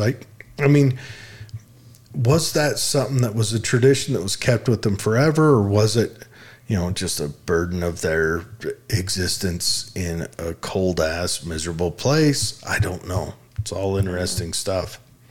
It's all, and then they carried that tradition on to become the Varangian Guard, where they were the highest paid people in the Byzantine Empire, because they were hired because, one, they didn't speak the language, so they could stand around when the emperor was talking to, making behind the door plans. He could have a Varangian Guard stand there, because that guy, he only speak Norwegish or whatever.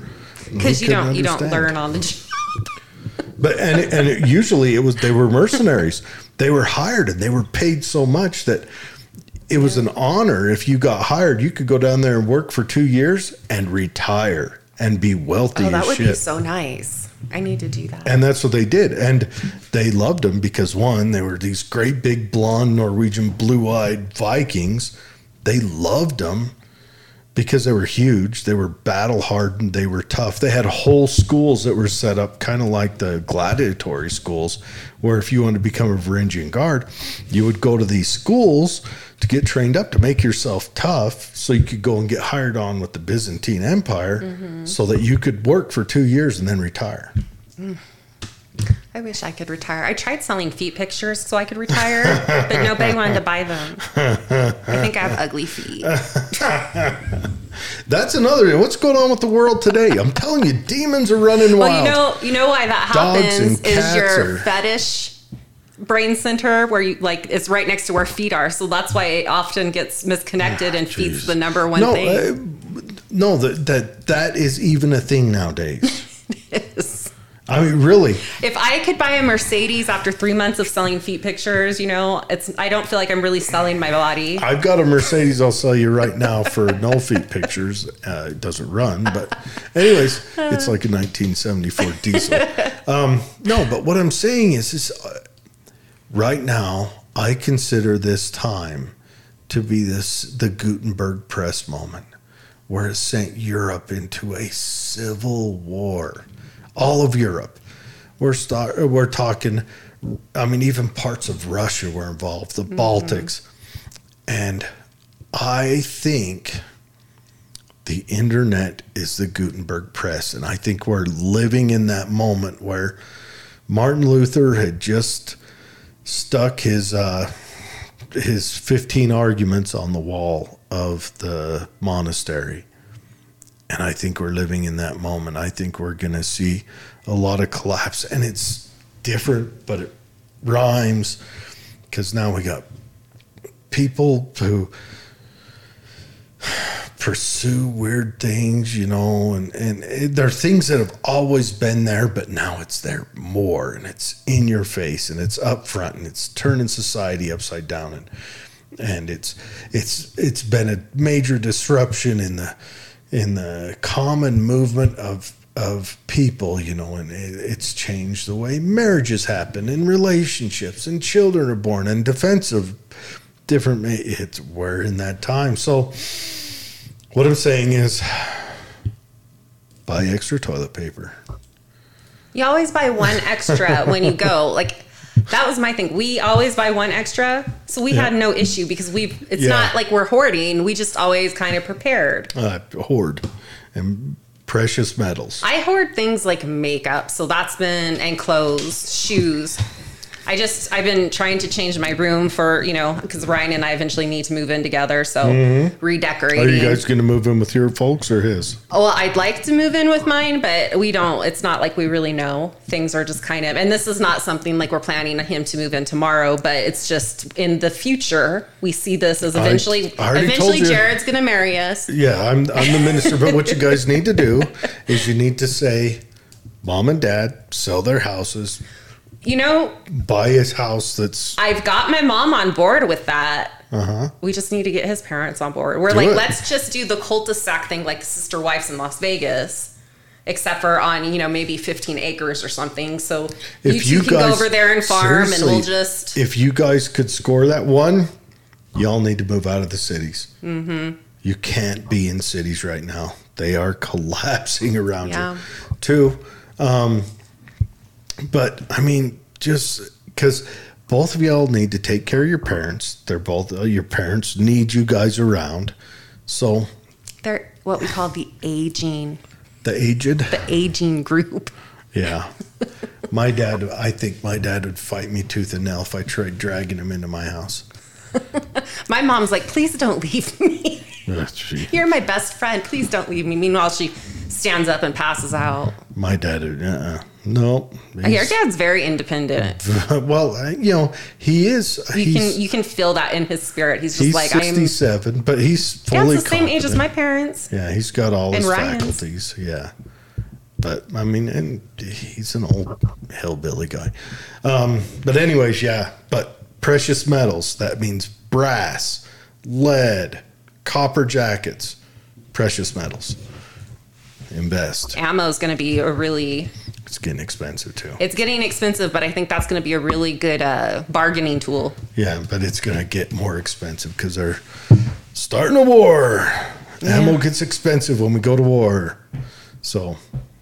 but I mean, it's just, figure out where you are, what you need, because I think we're about to enter another 30 years war. I know everyone says it's the end times. Maybe. And, that's something that we've always said. I think back to biblically, it says we're going to have world wars. Now, we always had wars. Always. We always had wars going on, but they were never world wars until the First World War. And I think that was kind of the start of the end. They kind of were. They were because that was your knowledge of what the world was. Well, yes, but also you couldn't have a world war the way we had it prior to industrialization. We couldn't steam people across the Atlantic. It took them so long. But you could consider the 7 Years' War, which the Revolution was a small part of, wasn't even thought of. It wasn't in the newspapers, but the Revolution was a small part of the 7 Years' War as a world war. Because it was a war between England and all of its territories, France and all of its territories, and Spain and all of its territories. Gosh, that would just keep you up at night trying to plan that whole attacking. And it had more territory involved in it than World War I did, but it took forever to get from place to place to have a fight. Yeah. So that is true. That's a big difference, World War. And that's when they would say, "Your husband's off at war. How did you get pregnant?"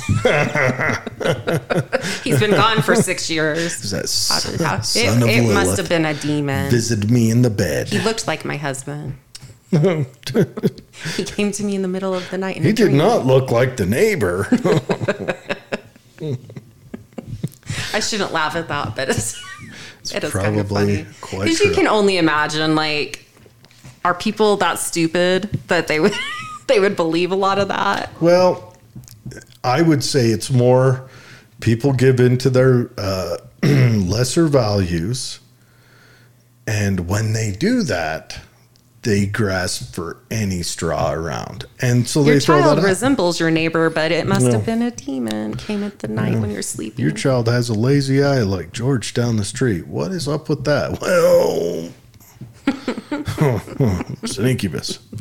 Anyways, everyone, have a good week. Yeah, thanks for having me on again. This is fun. Oh, yeah. I love talking to you guys with your comments, too. So yes, that is outstanding. We're going to have another show coming. I'm working on a kind of a true crime show. I want to have you back for that. Ooh, but it'll also be a third guest on that one who brings some particular knowledge on that and different perspective, of course. But you guys have a good week. We'll be back in a week or two, whenever. We're kind of flying loose by the seat of our pants because, again, she lives in Salt Lake. And and it'll be Thanksgiving in 2 weeks. That'll be my birthday's on Thanksgiving, by the way. Really? Yeah, it's like Christmas just for me. Really? I get presents and turkey. Really? Yeah. Dude, that 43. I never thought of that. That'd be cool. You're a child. I no longer really remember my age. I have to think of what year it is. How old are you? I'm like 29. Oh, wait. That's not right. Don't girls just ride that 29 into the ground forever. Thank you, Lori. I get a year younger every year. A year younger. backtrack on it all. Jackson, one more comment on the Facebooks. Says humanity has always been influenced by evil, and I believe you are 100% correct on that. Greed and those desires. But anyways, everybody have a good night, have a good weekend, be safe. Keep it clean, keep it real. If you start feeling any of the things that Sarah talked about in tonight's show, seek help if you're local to and this was just a small, there's a lot more in depth. This is just a small smidget of amount of what we're talking about. But you can seek help from people who dig into this further, you can always go see a religious authority, go see a psychologist, psychiatrist. If you're local to the Salt Lake area, reach out to us. I can get you in touch with Sarah. She will. I would love to have somebody say, like, I went to the psychiatrist. They said I'm not crazy. They looked at me and said I was not crazy. And I'll be like, okay. All right, you guys. Have a good one. I'll talk to you later. Bye.